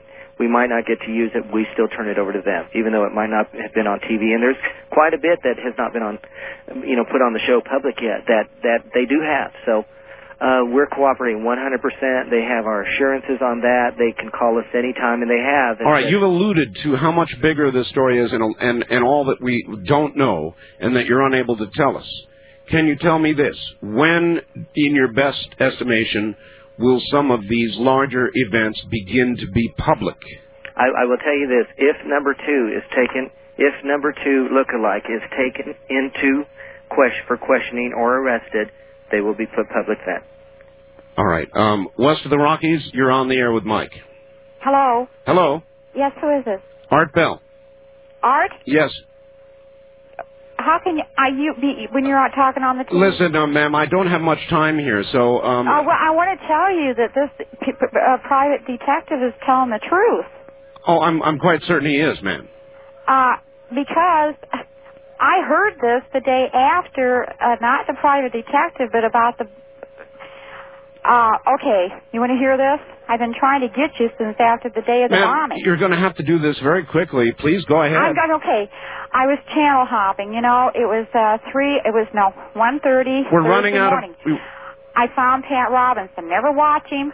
I stopped at the channel. All right, I've got to go. I'm sorry. She's just not making her point quickly enough. Mike, we're running out of time here, and I don't know how to thank you. It's been a very difficult several days for me, and I can only imagine many weeks now for yourself and for Jana. Is there anything you want to tell everybody out there as we wind this up? Yes, I do. Basically, just to remember, it's not a country issue. It's not a nationality issue. It's an issue of a crime. We're not for people not to look at it as somebody from another country possibly could be involved in this. It's not that. It's just about justice, period. And no matter who might be, like I said earlier, Art, if it was my neighbor, it wouldn't matter to me. I mean, it's nothing but about the truth. And I wanted to come on the show because some comments were made and some things were being made that were untrue. And I thought, well, if you're going to go ahead and talk about it, you might as well talk about the truth, because that's how things get twisted out. and you're the only talk show that we've talked in depth, period about. And well, Mike, I think your listeners would appreciate that. I do appreciate it. We're going to stay on this story. It's obvious you're going to stay on this story. And, Mike, I'll stay in touch with you. When more breaks, we'll talk with you again. Wonderful. Thank you, Mike. Thank you for your time. Good morning. You're listening to Art Bell, Somewhere in Time. Tonight featuring a replay of Coast to Coast AM from June 9th, 1995.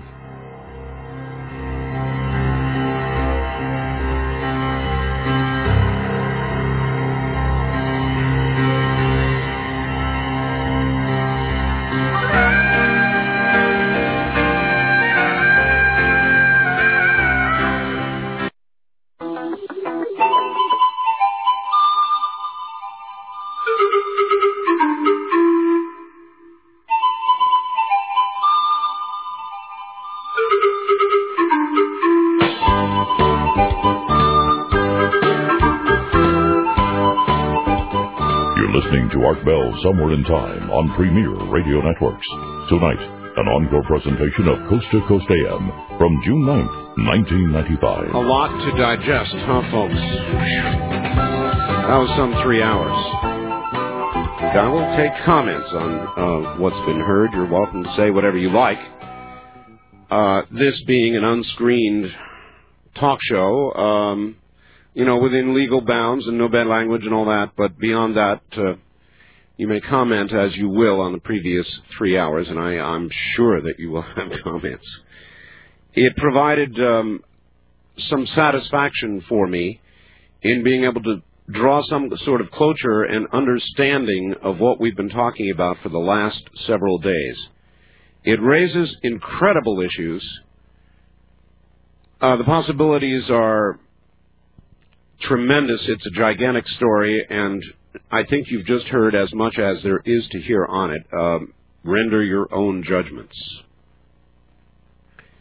Now, some other news, and then we'll get the phone lines open again here. I thought you should hear this. Came in the last half hour. Hi, Art. I know it's a bit off subject, but I thought you ought to be interested. I just talked to my wife, who is working at the moment. She is a 911 dispatcher. I know the job, sir. They have been receiving numerous calls from people in the vicinity of Reno, Nevada, all reporting an object streaking through the sky, possibly impacting in the Hallelujah Junction area near the Nevada-California border. The calls she received were from points all around the Reno area, including Geiger Grade, Mount Rose, areas in Lassen County. It was described as meteor-like, and 2 of the reports claimed a yellow flash as it disappeared over the mountains. I was wondering if any of your other listeners in the Reno area have seen an object like this, and if so, could they relate what they observed over the air? That's from Jim in Reno. Thank you, Jim. And so there it is. It's out. Otherwise, the news of the day is probably, in many respects, less than we have just given you in the last 3 hours. Captain O'Grady, of course, it's wonderful that he's back, and the story of how Captain O'Grady was able to hide from the enemy is nothing short of incredible. And irrespective of a lot of questions about why his plane was hit by a missile, which, by the way, cut his airplane in half. He ejected from the front half of the airplane after the missile cut the aircraft, the F-16, literally in half. And he landed, parachuted in, and he hid in some underbrush, ate bugs, drank rainwater, covered himself with dirt, watched 5 armed Bosnian Serbs come by him within minutes, and then successfully hid out for 6 days, moved only between 12 and 4 in the morning, carefully planned his radio transmissions. We'll go to the White House to meet the President Monday. The President will, I'm sure, wring every ounce of good publicity out of this. The President needs it. Newt is in New Hampshire, as I suggested he was. Is he a candidate? Nobody knows. Is he running? Nobody knows. Will he say, no, not exactly? Says he's not running. Says he's not running either, so, who knows. Newt Gingrich in New Hampshire. The Chinese are very upset with Taiwan because of the visit of Taiwan's president. Oh, the Chinese are really upset. They said, quote, a belligerent act, a wanton wound inflicted on China, almost calling it an act of war. Basically, our State Department said, oh, come on. I mean, back to the Chinese said, oh, come on. You know, it was just a private visit, not a state visit, even if Taiwanese TV portrayed it as a state visit. It was not. So, there's more in the news, but what we've had on in the last 3 hours is so large in its scope that I think that you're going to probably want to comment on that, and I'm going to allow you to do so. I'm going to hold some more of this material for the remainder of the show. We're getting a late start on just open lines, and so start we shall.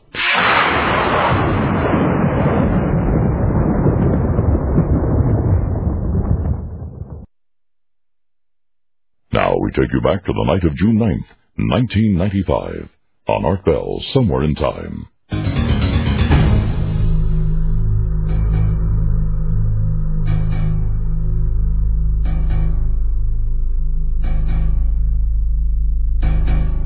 Wild Card Line, you're on the air. Good morning. Yeah, good morning, Art. I'm calling from KEX Portland. Yes, sir. Yeah, I was wondering if John Doe number 2 is legitimate, do you think the government would put him in the witness protection program and, rat out all his buddies, maybe in the militia? Well, you know, how am I going to know the answer to a question like that? I have no idea.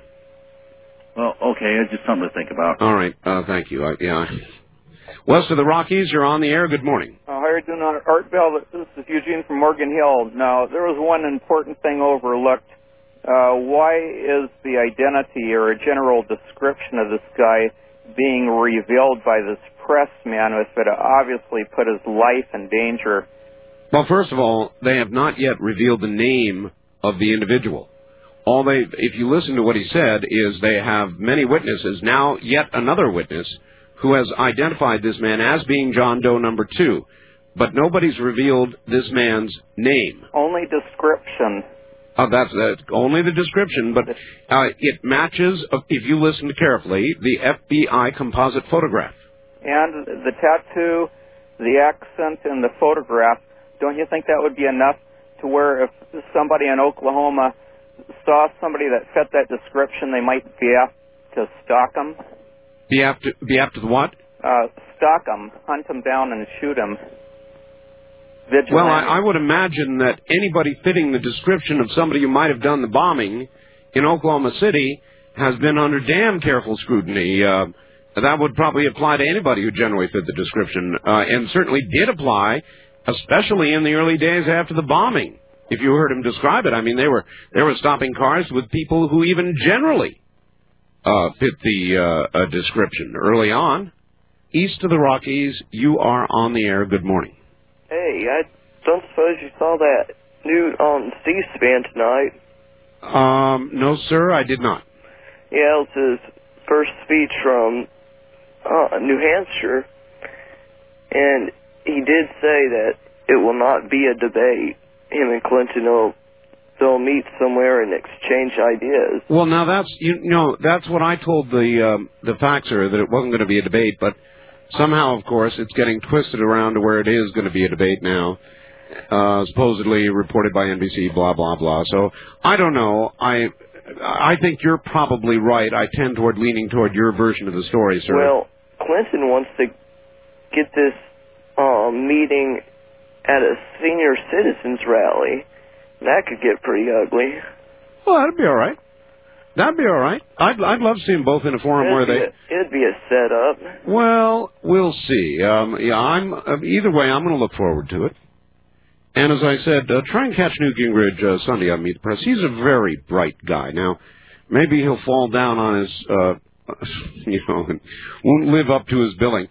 But I would say to all of you who want to know about Gingrich, watch him on Meet the Press this Sunday.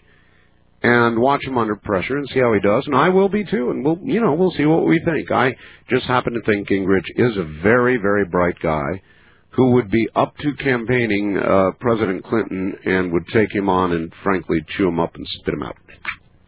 Wildcard line, you're on the air. Hi. This is Charlie, liberal in California. Yes. I look at the Republican field and I get excited. Considering you guys think Bill Clinton's so weak, it is an absolutely pathetic field, And then you've got somebody like Newt Gingrich who has higher negatives, by the way, than Pat Buchanan. You're absolutely correct. And to imagine that he could... however, Charles... And in his own... however, Charles, let me stop you. Newt Gingrich is a very intelligent, quick, good debater. I'll tell you what Do you agree with that? I've never seen him in an actual debate. So I don't know about that. But I'll tell you this much: he has no problem saying what he thinks, which I think puts him in a lot of trouble politically. For example, when he said a few weeks ago that he would have no problem cutting Medicare by 1/3. Yeah, I think that's one of the things that I admire about him is that he does say what he thinks. Yeah, which in a political election is something you don't want to do. I think that he would not match up well with Bill Clinton. Yeah, never really say what you think of political campaign. You must lie to win, right? Well, I'm saying you have to do whatever you need to do to win. The end justifies the election, right? You look at it. You got Dole, who's basically another George Bush, and it's an absolutely. I think you guys, Bill Clinton is going to need to make a mistake as it is in order for a Republican to win. Well, Charles, I wouldn't rule that one out. And also on this thing with the bombing, I don't know. I think there might be a slight chance that there's something that international, but I don't know. I just can't see. Maybe you can help me on this. How would the Iraqis make contact with the militias, and help me with that? How would that work exactly? All right, Charles. I'll try and help you with that. How would they do that? Well, let us imagine. How could that be done? Gosh, that would sure be impossible, wouldn't it? There would be no way that an Iraqi operative could get into America undetected. The borders are like barriers of solid steel. So it's unimaginable that an Iraqi operative could make it across our borders. So I guess you're right, Charles. That certainly rules out the possibility there could have been any contact between an American and an Iraqi operative. Gosh, Charles, you make such profound arguments. East of the Rockies, you're on the air. Hey, thanks, Art. This is Mike in Madison calling. Hi, Mike. I've been arguing with my coworkers all week about this Newt thing. In fact, I think Janet probably sent you a fax. At least she told me she did, but I didn't hear it. But on this Newt thing, now, first of all, I'm a Buchanan supporter, just like you. Yeah, okay. Now, let me ask you, Art, why did you support Buchanan? What do you see in Buchanan that makes you feel like he's the best choice?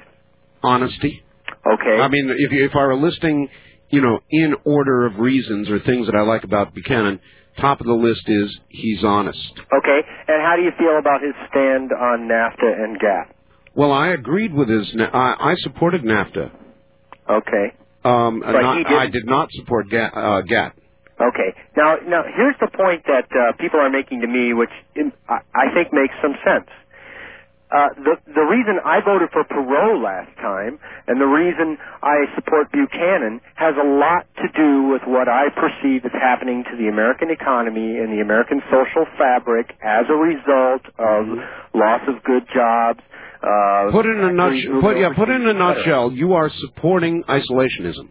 Well, okay, for purposes of this discussion right now, I'm going to say yes, I am, okay? Well, I think it's fair. I'd like to modify that sometime, but we probably don't have the time. But I agree with the basic principle that if you've got a one-factory town and you move that factory into Indonesia, you're going to have social problems in that town in no time, and that's the point Buchanan makes. All right, you now as president, all right, for a second? Yeah. For the sake of the conversation, that little factory we're talking about, that might go to wherever, Bangkok or to Taiwan or wherever it's going to go, Mexico, wherever.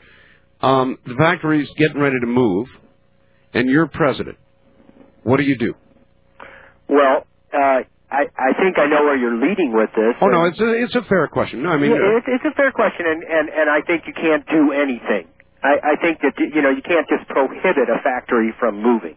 That's right. Okay, and I see your point there. All right, the alternative point is don't encourage the factory to move. Now, I'm with you there, and these little quasi-government organizations that seem to be encouraging American factories to move elsewhere ought to be shot in the can. Right. Well, you see, the business-as-usual climate in Washington is not going to change significantly under Newt. And what I mean by that is we've got to take into account the media blitz that's going to occur if Newt runs for president.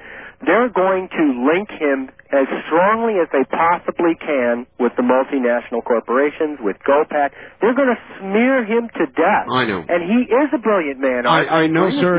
You're absolutely right. But do you doubt for 1 second that if Pat Buchanan, with political miracles on his side, caught fire, was nominated, became the nominee, they'd do a job on Pat Buchanan that would curl your hair? I think you're absolutely right on that. But what I fear will happen is that as soon as Newt decides to run, Ross Perot is going to be able to get up on a stump and proclaim, look, all the things I said about, talked about in the last election have occurred. I'm right. And here we've got two internationalists running for president. The American people do not have a choice. They have no protection against this plan which seems to be trashing their economy. All right, look, I've got to go. It's a very good call. You're absolutely correct. I'm sure that would be Perot's reaction. The end result might be we'd have 3 running and another likely 43% victory. It could easily occur, sir. Could easily occur. God, what a nightmare, huh? So I don't know. All I say is watch the man, Gingrich, Sunday. See what you think of him yourself. We're in a long period now of comparing and looking at men and trying to make decisions, and that's what this is all about. So that's an opportunity to see him. See him for yourself. See what you think. Wildcard line, you're on the air. Yeah, hi, it's Joe from San Clemente. Correct me if I'm wrong, national. When they say Iraqi national, I looked it up in a dictionary, and according to it, it means he's under the protection of the said country. Well, why don't we call him an Iraqi expatriate? Would that be better? Well, actually, if you want to know the truth, I don't know what his status is, so I don't know what to call him. The people who were involved in the World Trade Center, they had worked with our government over in Pakistan. I guess I came out there at a trial, and they were called nationals. Now, is this the same situation? Well, all right, sir. I'm going to satisfy you and not argue with you about it and just say they identified him, according to Mike, according to the KFOR broadcast, as the suspect they believe to be John Doe number 2, as a former Iraqi soldier who fought on the side of Saddam Hussein in the Desert Storm War. Now, what we call him, you call him anything you want. That is as much of the definition as I have been led to understand is the case. West of the Rockies, you're on the air. Yes, this is the... Turn your radio off, please. Yeah, that's okay. number 1. Yeah, this is the Shadow.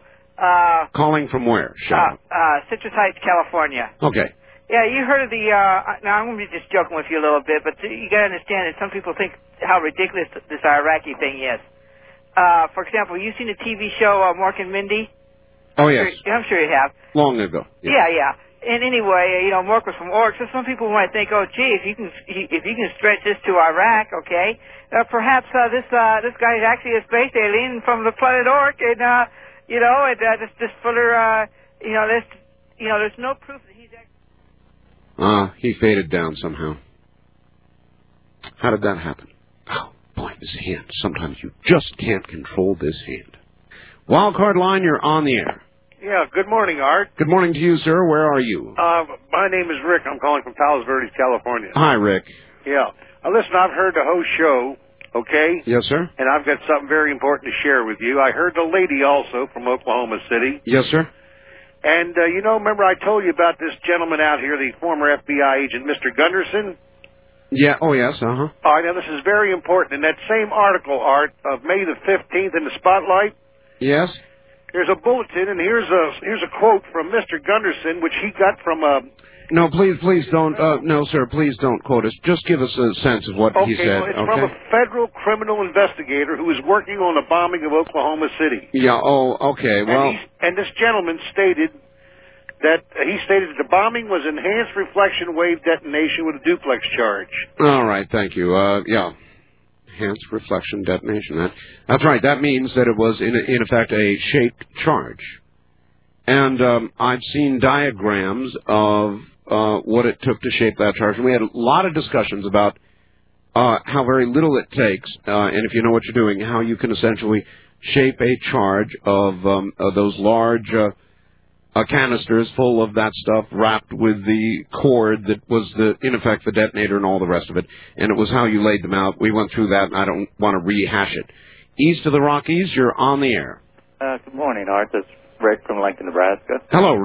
How you doing? How's Lincoln? Oh, fine. A little wet, but isn't everybody? Are we still on the air?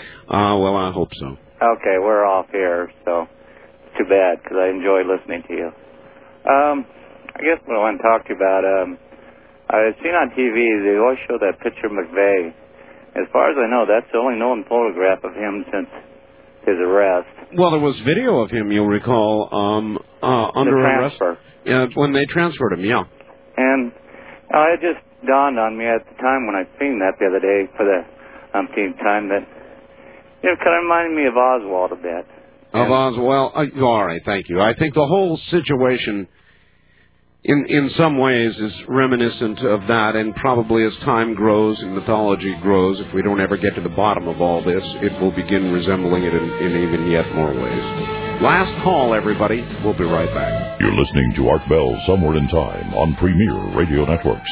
Tonight, an encore presentation of Coast to Coast AM from June 9th, 1995.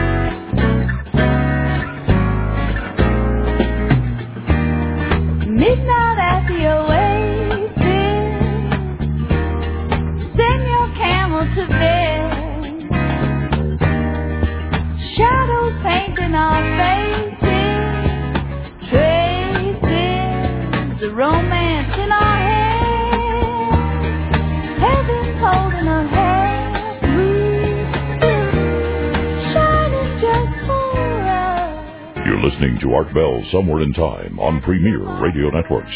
Tonight, an encore presentation of Coast to Coast AM from June 9th, 1995. From America's high desert, this is Coast to Coast AM. And Cactus is our friend. And no matter what I've done, as my weekend begins, I try to launch it with Maria Moldauer. It just reminds me of the beautiful, peaceful place in which I live. Good morning, everybody. Faxes ranging all over the place from this. Art, thanks for wasting the entire night on a government attempt to switch the focus as to the culpability from the Oklahoma City bombing away from the government to a collection of patsies. You'll probably censor this one just like you did my fax of last night. If so, maybe we should call you G-Man. Government man, for those not in the know, signed Ichabod from Como. You can't get to me, Ichabod. Not this morning. Not even from Seattle. Because I'm determined to feel good. And anyway, so he thinks that I am Ichabod. I'm CIA. Didn't you know that? I know your daddy's a sultan. I've never bothered to deny that. No Sherman-esque statements from me about not being in the CIA. If you want to think it, Ichabod, be my guest. And then this, Art, I've always felt that there was something funny about the Oklahoma bombing. It seemed to me that they were quick to blame the militia. You may be onto something with this, and I hope you keep it on until the truth comes out. We at least owe that to the people that were killed and injured on that day. Sandy from Kogoland, that's San Diego. So that's the range. If you'd like to make a comment of your own, that's why we have something called the telephone. West of the Rockies, you're on the air. Good morning. Good morning. I'm so shocked to have gotten through. I understand. Where are you, pray tell? I'm in Merced, California, KYOS. KYOS, yes, ma'am. Fascinating program this morning. I have a couple questions. Will tonight's program be rerun tomorrow night, do you suppose? No, tonight's program will be rerun on Sunday night, Monday morning. Oh, good. And do you have any stations? I want to phone some people to listen to this. In Washington State, around Vancouver or Longview, Kelso areas? Well, sure we do. We have we have KVI. It's kind of a strange setup. We have between 11 o'clock and 1 o'clock, we have KVI in Seattle, 570 on the dial. And then beginning at 1 o'clock in the morning, we have KOMO, 50,000 watt radio station, 1,000 on the dial in Seattle, and that can be heard right on down to the Mexican border, so that pretty much ought to cover it. Okay. I have one question. What do you mean by wild card? Well, it's just something to call those lines. Now, I lived in Las Vegas for the better part of a decade, and you understand the reference to wild card and Las Vegas and gaming and all the rest of it? Not really. You don't? You don't know what a wild card is when you play poker? I guess it means anything. Am I wrong? I don't know. I'm not much of a card player. Well, okay, then I'm not sure exactly how to explain it. It just means it's just a name. It's just a name. It was kind of a takeoff on gambling. Well, who can call on wild card is what I want to know. Anybody who wants to take a chance to get in. Oh. That's what I guessed, but I just wasn't sure. All right, well, you did well. Okay, thank you very much. Thank you for the call, and have a good morning. East of the Rockies, you're on the air. Hi. Hello, this is Luke from St. Louis. Hi, Luke. You were talking about the coming presidential election a few minutes ago. Oh, yes, indeed. I think it's a shame in this age of fast communications that we still let these two political clubs get together and pick for us Tweedledee and Tweedledum to vote for. And in addition, let Tweedledee and Tweedledum tell us who we're going to get for vice president when in the Constitution. I believe if you look very closely, you'll see that we are entitled to vote for the president and the vice president. Well, you are. I mean, the parties nominate them, and through the party process, and frequently by choice of the candidate. They submit the name for vice president. He goes through the nomination process, just like the presidential candidate does. Oh yes, I understand that. But I think we should have nationwide primaries, and where each state, if you win a state, you get one vote, so that they don't have to campaign in 5 to 7 major states or population centers to get elected, because then they're the president of New York, Texas, California, and the other populous states, Illinois, whatever they are. But if we had a method for electing our president, vice president, that would be a popular vote, no electoral college, I think that we'd be a lot better off rather than let these two clubs get together. Yeah, there are two clubs. Well, they are just the ones that happen to be supported, sir. There is nothing that stops you or anybody else from getting another club together. And indeed, Mr. Rossborough did in essence almost exactly that. Or you can run without club altogether. I mean, that's why they call it America. At least part of the reason. First-time caller line, you're on the air. Good morning. Oh, hi. Hi, how are you? Turn my phone off. Yeah, don't turn your phone off, or we my can't radio talk. off. That's good. You got me excited. Well, I understand. Where are you? I'm in Woodinville, Washington. Woodinville, yes, indeed. And I was wanting to bring up the question as to why that the FBI allowed them to come out public with their information, but then did not vie to back them up. And what? Well, I mean, first of all, it's fair to say that even the FBI, we would hope, still does, and I believe does, respect the First Amendment. Secondly, if you listen, Mike said that they laid it out for the FBI, and the FBI said, we can't confirm or deny it, but, you go ahead with your report. We're not saying don't run it. So, you can either draw conclusions from that or not. Well, in other words, they could go ahead and publish it, but they were hanging out in the air. FBI didn't either endorse or say don't run it, or took really no position at all. But I guess you could read between the lines if you were a reporter and you laid it out and they said go ahead. You could then, I suppose, think many things. You could think, well, either they're saying run it because it's true, or because they think it might help flush somebody out of a position they're in, or make them reveal themselves, or pack their bags and take off for Buenos Aires or whatever. Who knows? I'm sorry, I don't have those answers. Well, the fact that it's not that it's not being picked up by the general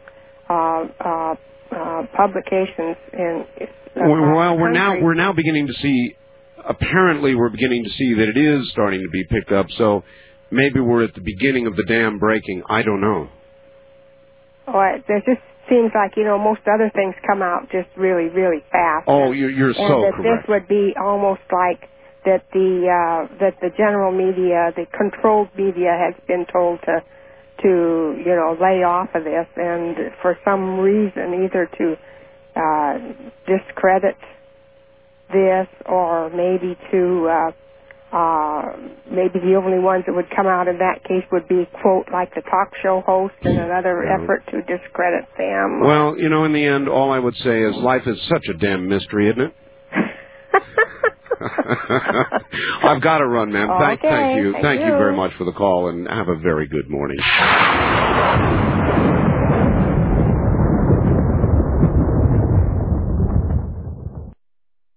Take you back to the night of June 9th, 1995, on Art Bell, Somewhere in Time.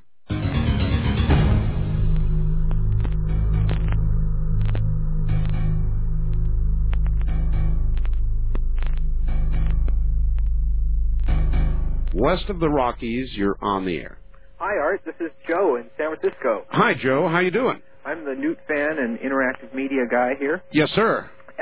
First of all, Newt Gingrich, being the Newt fan, I have to say... I can imagine you wear a lot of camouflage clothing as you walk the streets of San Fran, huh? No, but I don't broadcast it anyway. Yeah, well, except now. Yes, that's right. I'm broadcasting. But listen, he's going to run. There's no doubt about it. But he's at least he's going to find out. This is brilliant, the strategy to try to get him side by side with Clinton, because he'll see right away how he's going to play nationally, and see how his polls go when he's side by side. Well, I'm sure you're listening to the reports. Have you heard the word debate used? Well, people in reporting it, but no, not debate. I've heard Newt say it's not a debate. He just wants to talk Medicare. We could hope it would turn into a debate. Now, if it did, now that would be something to behold. Oh, yes, it would. And I think something is going to happen. They just got to find some sort of neutral ground, and they'll talk about Medicare. But first of all, if he runs, which I think he will, he's going to win. There's just there's no doubt about it. Well, as you know, I share that view with you, but we are in a distinct minority now. I read the polls like everybody else does. Here's why, though. Here's why all these Republicans are saying no. It's because they like him where he is, and half of them say that straight out. That accounts for about half. All right, right. I agree. But here's why But here's what's going to happen is, as these things get vetoed, as Bob Dole drops the ball, people are going to say, wait a minute, we like what he's doing, but as it moves higher up, it's just getting, first of all, the polls are very high for every one of the items of the Contract America. Oh, yeah. 60, 70, 80, and when they make the connection that the guys higher up are stopping it, and Newt's the one responsible for getting it going, I think that we'll see a change. All right. I'm going to record what you have said almost as a prediction. Okay. And we'll see how it comes out. All right, Art. All right. You said something about the Internet earlier this week? Yes, Can I say a quick word on that? Yes. I'm glad you don't want to see regulation, but first of all, it's impossible to regulate it. You can't. It's like regulating a phone call. They would have to go snip the wires. There's no way. It's kind of like the gun control, only much worse in that, I just cut you off for a second to demonstrate there is a way. I mean, I can throw a switch and boom, you're gone. So, there's lots of people with lots of switches, so it can be done. Don't say, what we should say is it shouldn't be done. They would have to snip the borders. I mean, even if they went and confiscated hard drives all over the country. All right, well, look, I've got to hold it at that point. My demonstration was it can be done. Whether it should be done, that's a horse of a different color. I mean, there are going to be some rules. You can't use the Internet to conspire to commit a crime any more than you can use telephones to conspire to commit a crime or anything else. So that much regulation is in order, of course. First-time caller line, you're on the air. Hi. Hi, Art Bell. This is Charles. I'm in Honolulu. Hello, Charles. How you doing? Fine. Art, I have a question. We were talking about the guy from Iraq, I suppose. Doesn't he have how did he get a visa to get from Iraq to America? Sir, you're asking me a question I don't have the answer to. I will tell you this. I believe that at the very beginning of the Desert Storm War, we dropped a lot of leaflets behind the lines of the Iraqi soldiers telling them to throw up their hands, throw down their weapons, and give up. Right. And we made certain promises. And I believe on that basis, a number of Iraqi soldiers have indeed made their way to the U.S. as immigrants. Yeah. So I don't know that that's the answer to the question. It's just my guess. Right. Yeah, I remember dropping them the leaflet part of PSYOPs, and that's pretty interesting. The other question that I had was I guess a couple days ago on your show, we were talking about the reason that the government had allowed the news media to broadcast about the downed pilot in Bosnia. And yes. We said that and I found it hard to believe that they would even let something like that out. Well, that makes two of us. And it's not just that it was let out, sir. The Pentagon made public the information that they were getting this signal, and it was to me. He was captured. I know which it was amazing. I know. You mean rescued? It's just I agree with this caller. Nothing short of amazing. Nothing short of amazing. Now, the one aspect of it that I haven't not compared, and I haven't looked carefully at, is he was rescued about 20 miles from Bihać, not more than about 5 miles from where he came down. Or maybe it was even closer than that. Maybe it was 500 feet. I can't remember. It's very close. And I'm trying to recall exactly where the Pentagon had specified they were getting their signals. Now, maybe that was intentionally to mislead the Serbs with regard to where the signals were coming from. So I would need to carefully compare what they originally said, and I don't know that I can do that anymore, and maybe one of you can. Wildcard line, you're on the air. Yeah, good morning. I've been trying for 2 hours to get on here. Well, now you've made it. Yeah, I'm calling. My name is Joe. I'm calling from San Diego. Hi, Joe. Hey, listen here. I noticed I've been listening every time some of these people call in, talk about this fella, Ted L. Gunderson. You cut him off the air. Well, no, when it gets to allegations that are not established yet. Well, I read that article, too, these men are talking about in the Spotlight. And yeah, I know what, look, I get the Spotlight, sir, so I know what's in the Spotlight. Well, this guy Ichabod's accusing me of you of being a government agent. If you don't have this guy Gunderson on it, that you are a government agent. All right, well, fine. Go ahead. You think it, too. I don't care. I don't care. You're going to tell me if I don't have some guest on, I'm a government agent? I don't care. You want to think it? Think it. Think I'm CIA. Above top secret. Level 47.3. Think it. And ask me if I care what you think. If you want to think I'm a government agent, or if Ichabod wants to think I'm a government agent, have fun. Imagine I am. And imagine I'm sitting here with voice prints of everything you just said. Imagine. I sound like John Lennon. West of the Rockies, you're on the air. Hello. Yes. Hello there. My name's Marie, and I'm from Seattle. Hi, Marie from Seattle. How are you doing? I'm doing fine. What I called about was starting Sunday here at Como Country, they're going to start carrying Dreamland. Thank you for saying that. I would have forgotten. Beginning this Sunday, Dreamland switches in its entirety to KOMO, 1,000 on the radio dial, 50,000 watts, 7 o'clock Sunday evening. I think is it going to be 7? Pardon me? I say, is it going to be on at 7 o'clock? Yes, it is. All right. Well, then you just told the world. Well, thank you. Thank you, dear, for mentioning it. And it's going to be George Knapp. Don't miss Dreamland this coming Sunday. George Knapp, the reporter who broke the whole thing about Area 51 in the first place, produced UFOs, the best evidence. George Knapp, who knows a lot about what's has gone on down in Russia, will be our guest on Dreamland. And yes, Dreamland switches in its entirety to KOMO, Seattle, beginning this Sunday. Wildcard line, you're on the air. Hello. How you doing, Art? Okay, where are you? Sacramento. Welcome to the show. You bet. I wanted to ask you, last night was a bit of a discussion about the American flag and how people burning it, the possibility of passing legislation against it, and then, of course, you had a kind of common sense solution that people wouldn't allow it to be done anyway. I believe that, yes. Well, let me ask you this. What's the proper procedure or protocol for dealing with a flag that you drop on the ground? If a flag is tattered, if a flag is tattered, or if a flag is in disrepair, then it is properly destroyed using that exact method. And so I very well understand your point, sir. But the acts are not the same, are they? That is, burning the flag in protest or because you're angry or whatever, and burning it because it is in some manner been tattered or defaced. First time caller line, you're on the air. Hi, Art. This is Christopher. I'm calling from Dawson Creek, B.C. Dawson Creek, British Columbia. Tell everybody where Dawson Creek is. Hey, Dawson Creek is mile 0 of the Alaska Highway. It's about 1,000 kilometers north of Vancouver. About 1,000 miles north of Vancouver. No, 1,000 kilometers. Kilometers. So which you're would be about 600 miles. Yeah, you're in other words. I went through Dawson Creek.